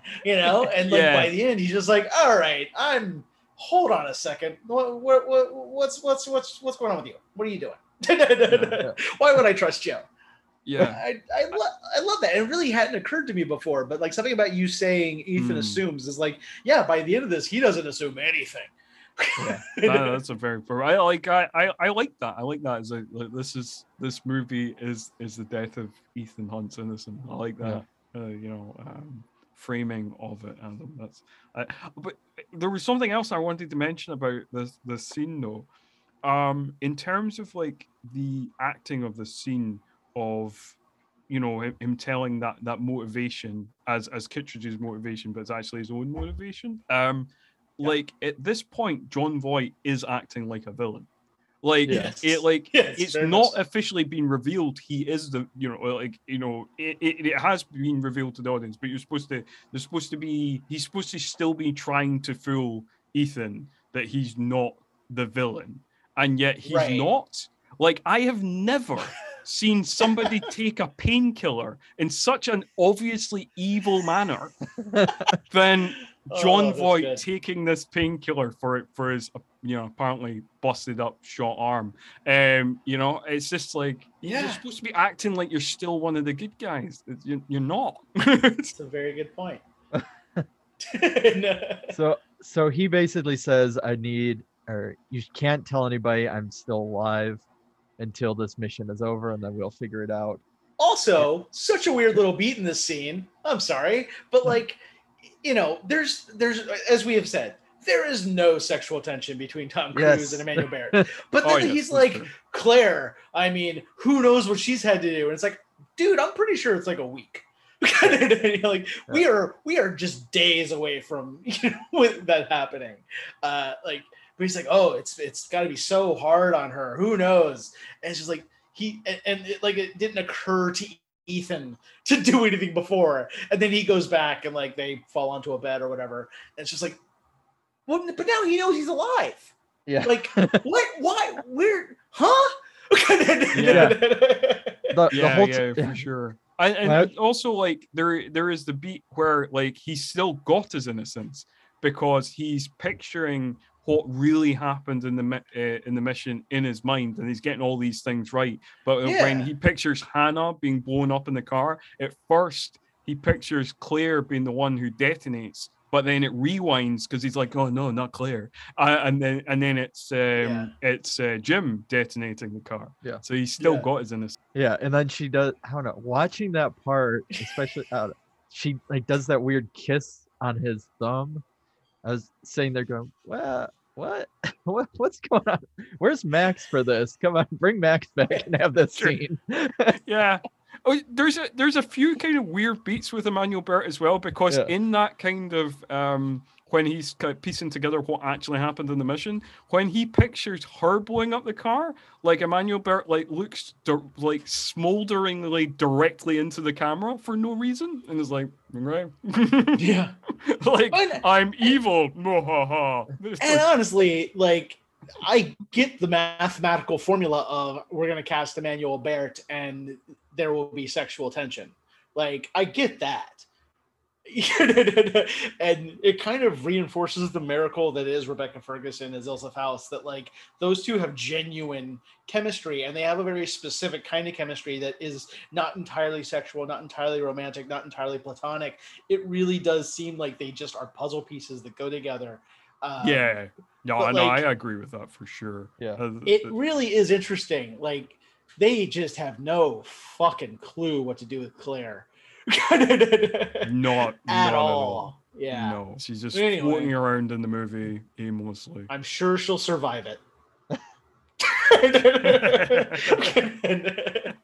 Spoilers. And so we're getting to the final stretch of it. We're already getting into the kind of final half hour. We told you this already movie went swiftly. We've been talking for 2 hours. Oh, we're already there. We've not been talking for quite 2 hours yet. Yeah, but anyway, let's move on to this finale that we've got to so quickly. Let's get into it. Yeah, depending on your point of view. So we're cutting to a train. That's where the finale happens, on a train. On the TVG, and apparently. It's really interesting how this train sequence was like set up, because it's like a mixture of like models and live action and CGI. So they had like a couple of, when Jim and Ethan, towards the end of the sequence are like on the top of the trains and stuff like that. That's like kind of scale size models made in Pinewood Studios, and they've got like a big wind machine that produced winds of 140 miles an hour, which means they had to be really careful on set, because even the smallest object could basically turn into a bullet. So like these films have always been dangerous, they've just got progressively more dangerous. Right. And they couldn't fit the kind of live action sequences, the exteriors. Apparently the French railways wouldn't allow them to film on the French railways, so they're actually being filmed up here in Scotland, and it was on the Glasgow Southwest line. So interesting trivia bit for you. Interesting historical trivia. Were this accurate at the time? The British side of this train trip was not high speed, because they had not actually, the rail that they put down couldn't take it. So the French rail, on the French side, the rail was stable, and they had done what they needed to do. So it was a high speed train after the tunnel, but not before in this direction, not on the British side. Oh, okay. Just to actually this, otherwise rich in verisimilitude film. That's an interesting tidbit there. I didn't know that, but I mean, it does seem for anybody who's experienced rail travel in the UK will not be surprised. Yeah, I think I get to take that train this November, so here's hoping. Oh, that particular train that goes through the Channel Tunnel? Yeah, the current plan is to go over to London for like 2 weeks at the end of November, and then for my birthday, take a couple of days and go over to Paris, because I've never been. Oh. So yeah. And that's Adam's personal corner for this episode. We've had a lot of time in Tangent Corner, and we really have. We should really do something with this space. People are maybe used to the train being somewhat tangential. Anyway, we will get on with the plot. I mean, if Abe Goldfarb had joined us on this episode, it would be a limited series. Yeah, no, I mean, that's. This podcast has never experienced the joys of Abe Goldfarb. You'd have to search out my other podcast, the Guilty Pleasure podcast, for that. But no, there would have been like a song and dance number in the middle. Like, it's a whole experience, a great experience. But yes, we do need to get back to the plot. I'm going to get back to the plot right now. That's what I'm going to do. There's a lot of things happening on this train. Erstwhile in Mission Impossible. Oh dear. What's happening on this train? Many things. Everybody's on this train. All the characters have come together. Everybody's here for this party. Kittredge is here. He gets his train tickets on arrival because, Ethan wants him to know that he's in London and he gets some train tickets, so he knows where to go. Obviously, Ethan's on the train. Luther's on the train, trying to block the signal to put a list out into the public that Max and her henchmen are trying to do. And yes, and then also, obviously, Jim's on the train, Claire's on the train, and we're kind of cutting back and forth between various parties doing various things. Also, one of the little moments that I really enjoy in this scene is when Luther puts his phone in a way to try and keep jamming the signal, even though he kind of knows that he has to get up from his seat, because people might get suspicious. And then when he walks away, and the one of the train people gives him his phone back, there's a henchman that gets really suspicious of him, the kind of secondary henchman, and it's just like I don't know. It's just a little fun note in this scene because it just kind of the henchman is just kind of driven mad by it. And when Kittredge is walking through the train, the henchman is just trying to batter the toilet door down to get to Luther because he might be somebody who is suspicious. It's just funny. Yeah. And Luther gets really upset too. You can tell when the guy, the bus boy or whatever it is, the waiter hands him it, and he's so polite about it, and Luther is just like, "Oh, yeah, thanks." Oh, and also we should mention that Luther is doing his hacking on an Apple because, much like the Bond movies, these films have corporate sponsorships that they've got to they've got to promote. Costs a lot of money to blow up an aquarium. Yeah.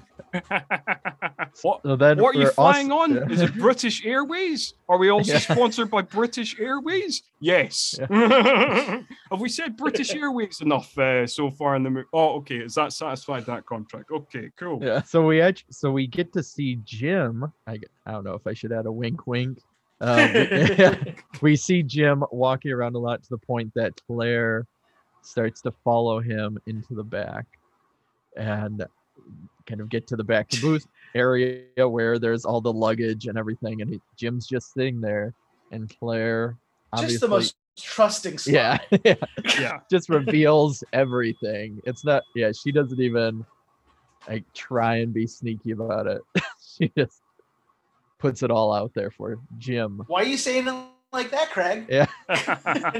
Because we get the first of what would become kind of the signature mask reveal in kind of these movies where it isn't Jim, it is Ethan Hunt. And again, as we've mentioned earlier on in the podcast, Tom Cruise has taken on the height and dimensions of John Voight by putting on a mask, because magic exists in this universe, as Adam established.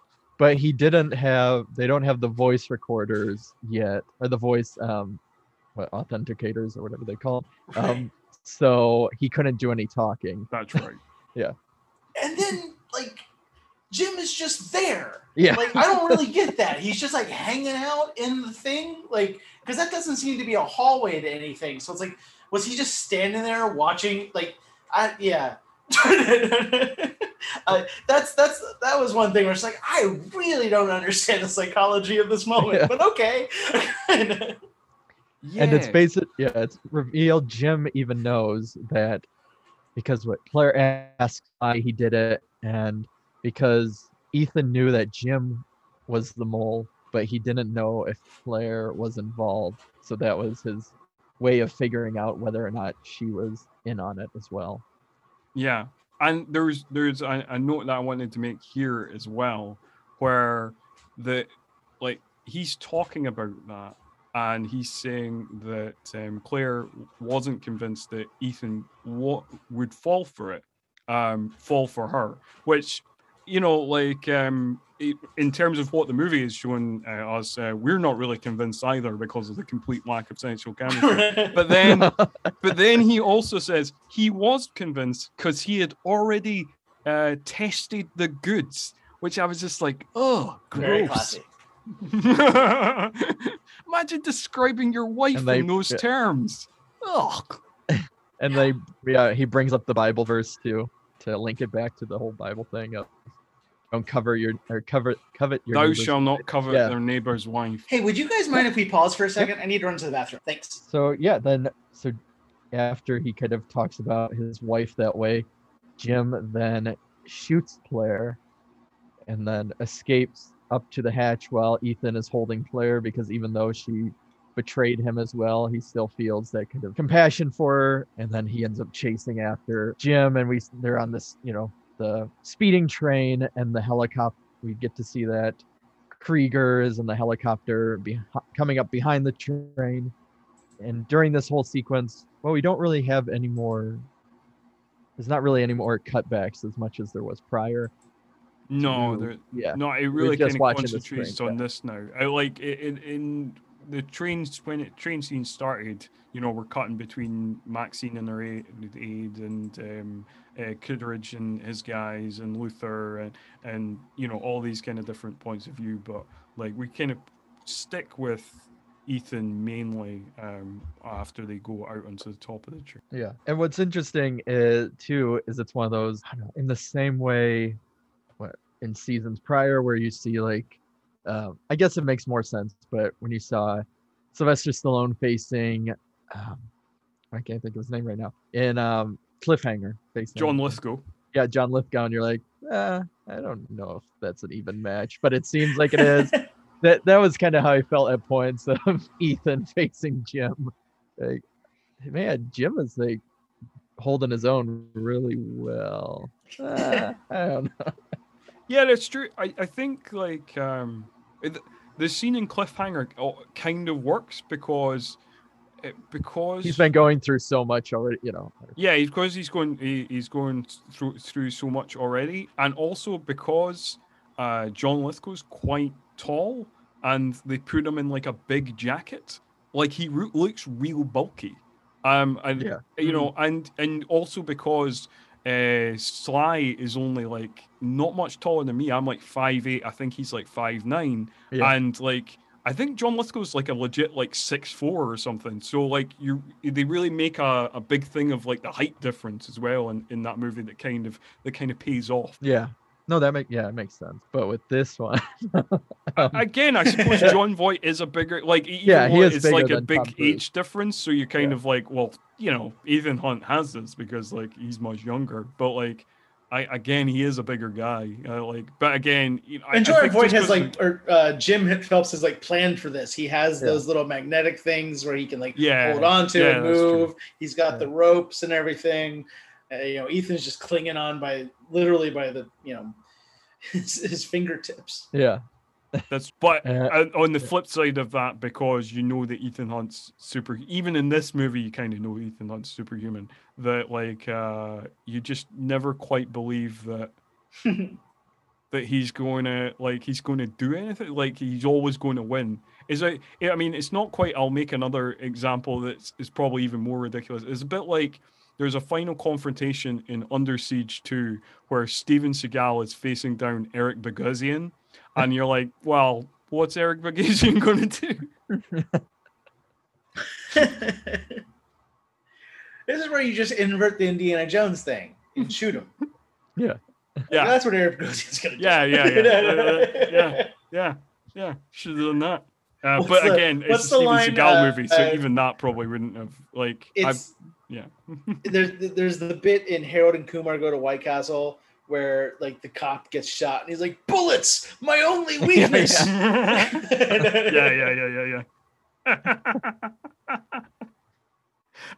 To be fair, I mean, like, bullets are not Steven Seagal's weakness, because in the finale of Out for Justice, he gets shot by a fucking shotgun and still manages to decimate William Forsythe. So that, I don't know what his weakness is. Maybe Steven Seagal eats bullets for breakfast. Yeah. His only weakness is his own ego. Oh. Too true. Absolutely. Fair point, Craig. Back with the plot continuity. So we're on the top of a train. Krieger is trying to get close enough so that Jim can kind of jump on and they can take off. And then Ethan is basically, he's holding on for dear life and he's trying to fight with them while he's fighting the helicopter that Krieger is smashing into him, or trying to slice him with, and then trying to make sure they don't leave by either latching the helicopter, things like that. But the tunnel comes up, and since Krieger is latched at the point, then he's unable to fly above the tunnel, and he has to fly within the tunnel in itself. One thing I kind of love about like these films, and I'd forgotten about the very beginning, they have the scene with the guy, they give him the drink, he dies, and then they break the walls down and it's a set. And that's, of course, they revisit that in Fallout. This, like, I remember Mission Impossible 3 with the whole bridge sequence. Later on, like, the news is on and it's like, they're talking about it. And it's like, I had forgotten that that's very present here. Like, TV news is a huge character, and they report on like, a helicopter flew into a tunnel. It was crazy.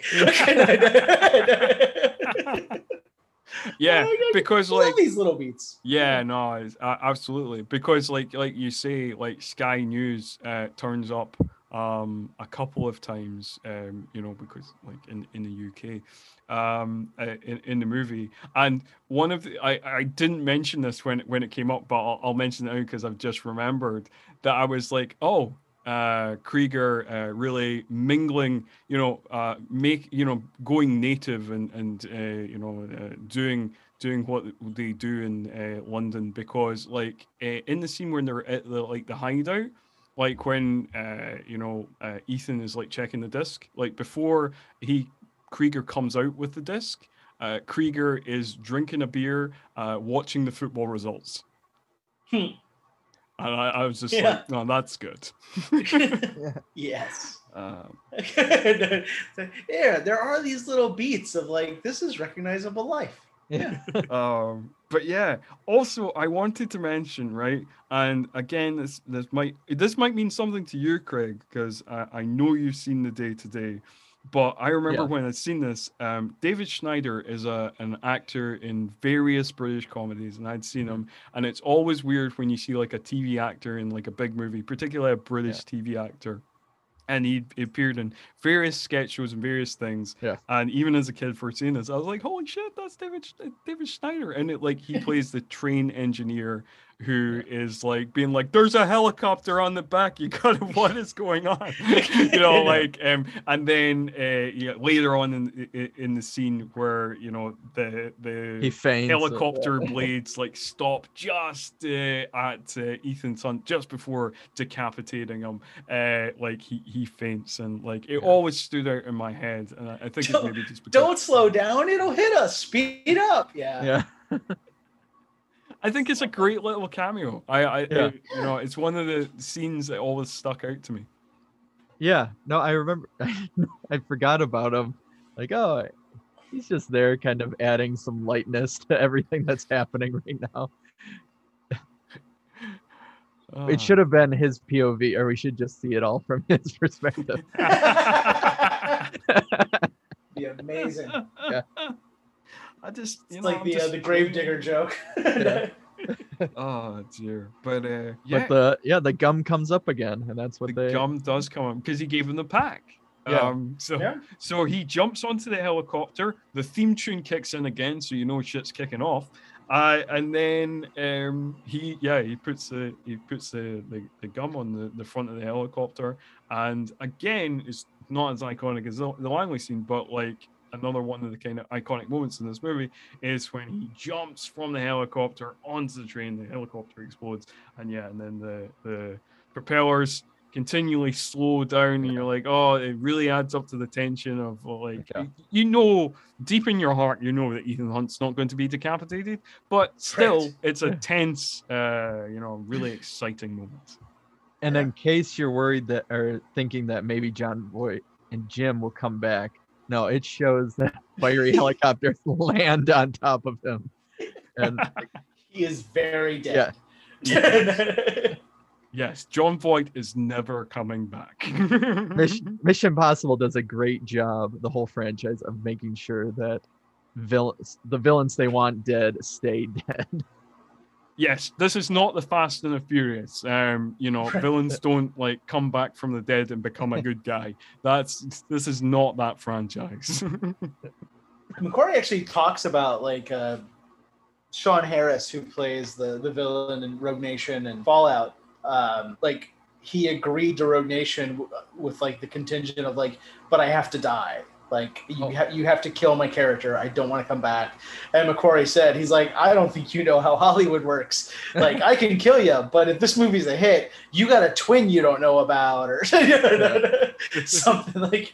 It's like, yeah, it's cynical, but back then, I mean, even if this was a franchise, like the only person you knew was sticking around was Tom Cruise. Yeah. So you could like actually kill characters. I miss those days. I think it'd definitely be harder, you were talking about to Adam killing people off now, like Benji or any of them. But yeah, I think about that every time a new Mission Impossible movie comes out because of this first one. Got rid of the team. I wonder if they're gonna take out any of them now. I don't know. It is interesting because like you do feel like you have like a kind of core. You have a core that you can't get rid of now. Like most up until recently, you felt like most of the characters in Mission Impossible films are relatively disposable, apart from Ethan Hunt, but and Luther, who's been a constant. Right. But now you've got as well as Luther, you've got Benji, who's first introduced in 3, and like you say, Rebecca Ferguson's character. You got these kind of core characters now that you think like, oh, you can't really get rid of them. Like it's interesting really because of this precedent. Like at the beginning of Fallout, when they kind of threatened to kill Luther, it's like, I mean, I guess they could, and that would be emotionally resonant and everything. Like, I'm glad they didn't. Obviously, I love that character, and he has so many great moments in that movie. But like, and the whole point of it being like Ethan can't let go. He can't let,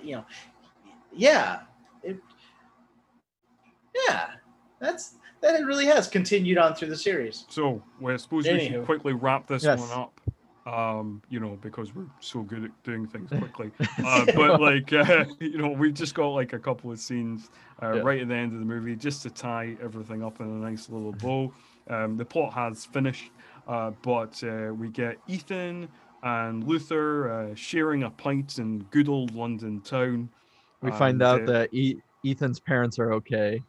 Yes, they're okay. They were we didn't really mention that they were kind of framed on drug charges by Kittredge, but they have been totally exonerated, much to Ethan's mum's relief. And Luther is now no longer disavowed; he is avowed. Reavowed, reavowed, and then like that kind of wraps that up. And then we've got, instead of Voight on a plane, we've got Cruise on a plane, calling back to that earlier scene, and we do a kind of mirror scene where Cruise turns down the film, but the air stewardess says, "Are you interested in Caribbean cinema?" And Ethan Hunt pricks up his ears and is like, this could be a mission. And then we cut to Dan that theme, though. Of the theme tune. And that's the end. We did Yay! We did it. Crossed the finish line. I'm happy with it. Yeah. You guys happy with it? Yeah. I am happy with it too. Yeah.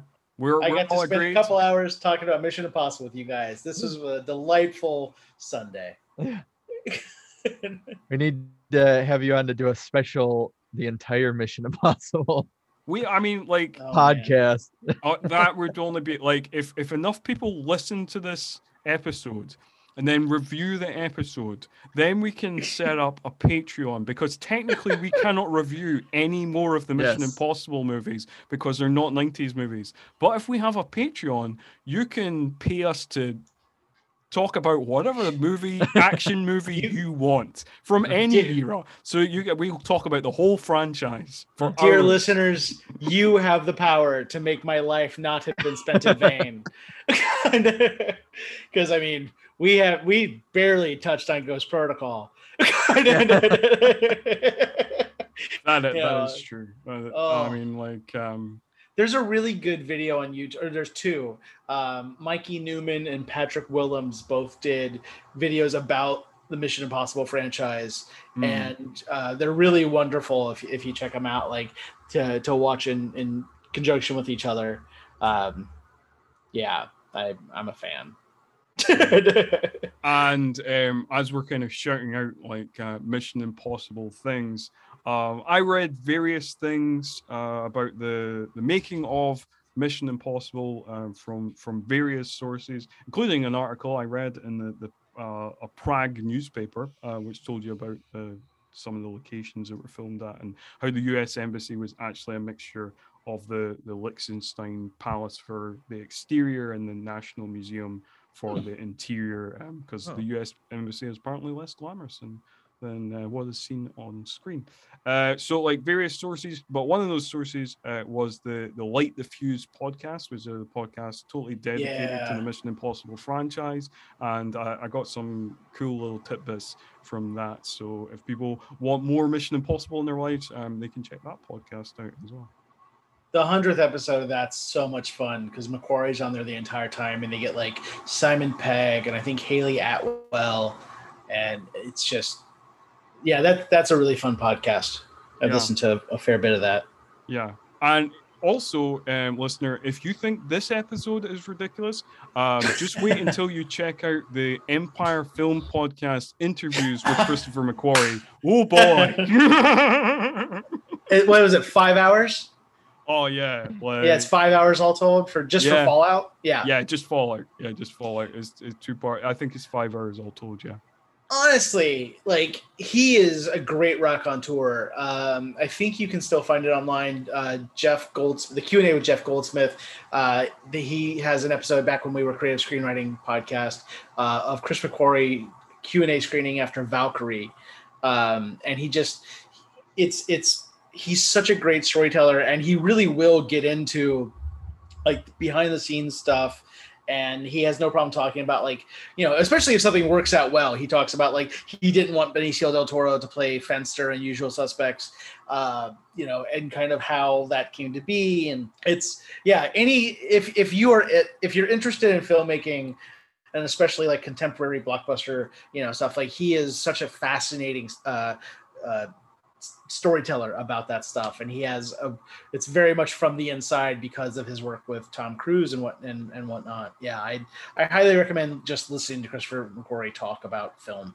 It's great. Well, we will now officially bring this one to book, but before we head on out, do you have any plugs, promos, anything you want to shout out? And I just want to give you a note here that we might be filming in August, but this episode will go out around Christmas time.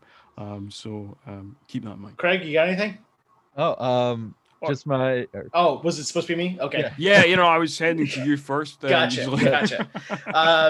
I actually don't. I just wanted to come on and talk about Mission Impossible. Ghost Waits is out. You can get it on Amazon, iTunes, and Google Play. arrow-player.com, obviously, still a wonderful service. The Blu-ray is available. McLeod, his new movie, When I Consume You, with Perry Blackshear, Evan Dumichel, and Libby Ewing, just had its premiere by, I don't know, they haven't said yet what the distribution side of that thing is, but keep an eye out for When I Consume You. McLeod doing stellar work as always. And yeah, I mean, really, like, I just wanted to come on and talk about this movie. I love these movies. So thanks. Awesome.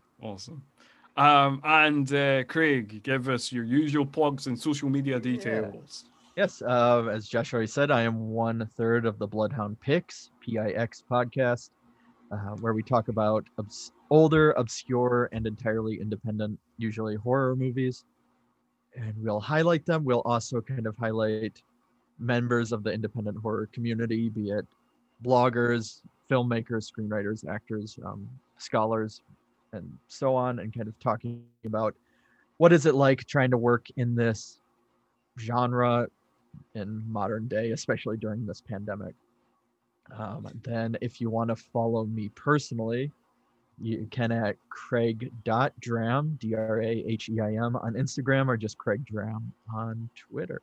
And then Bloodhound Picks is on Facebook, Twitter, Instagram, and there's the website, bloodhoundpicks.com. And if you want to listen to any more of me, you can on my podcast, New Horror Express, which you can find at the website, newhorrorexpress.com, but also on Facebook and Twitter at New Horror EXP. Basically, I interview people from the world of horror, but also I have a monthly special where I look at a guilty pleasure movie from one of the films from the 2000s, horror films from the 2000s onwards. Kind of do that monthly, and yeah, you can also hit me up on Twitter if you want, at Scott Murphy 85. You can hit this show up at Twitter at 90s_all.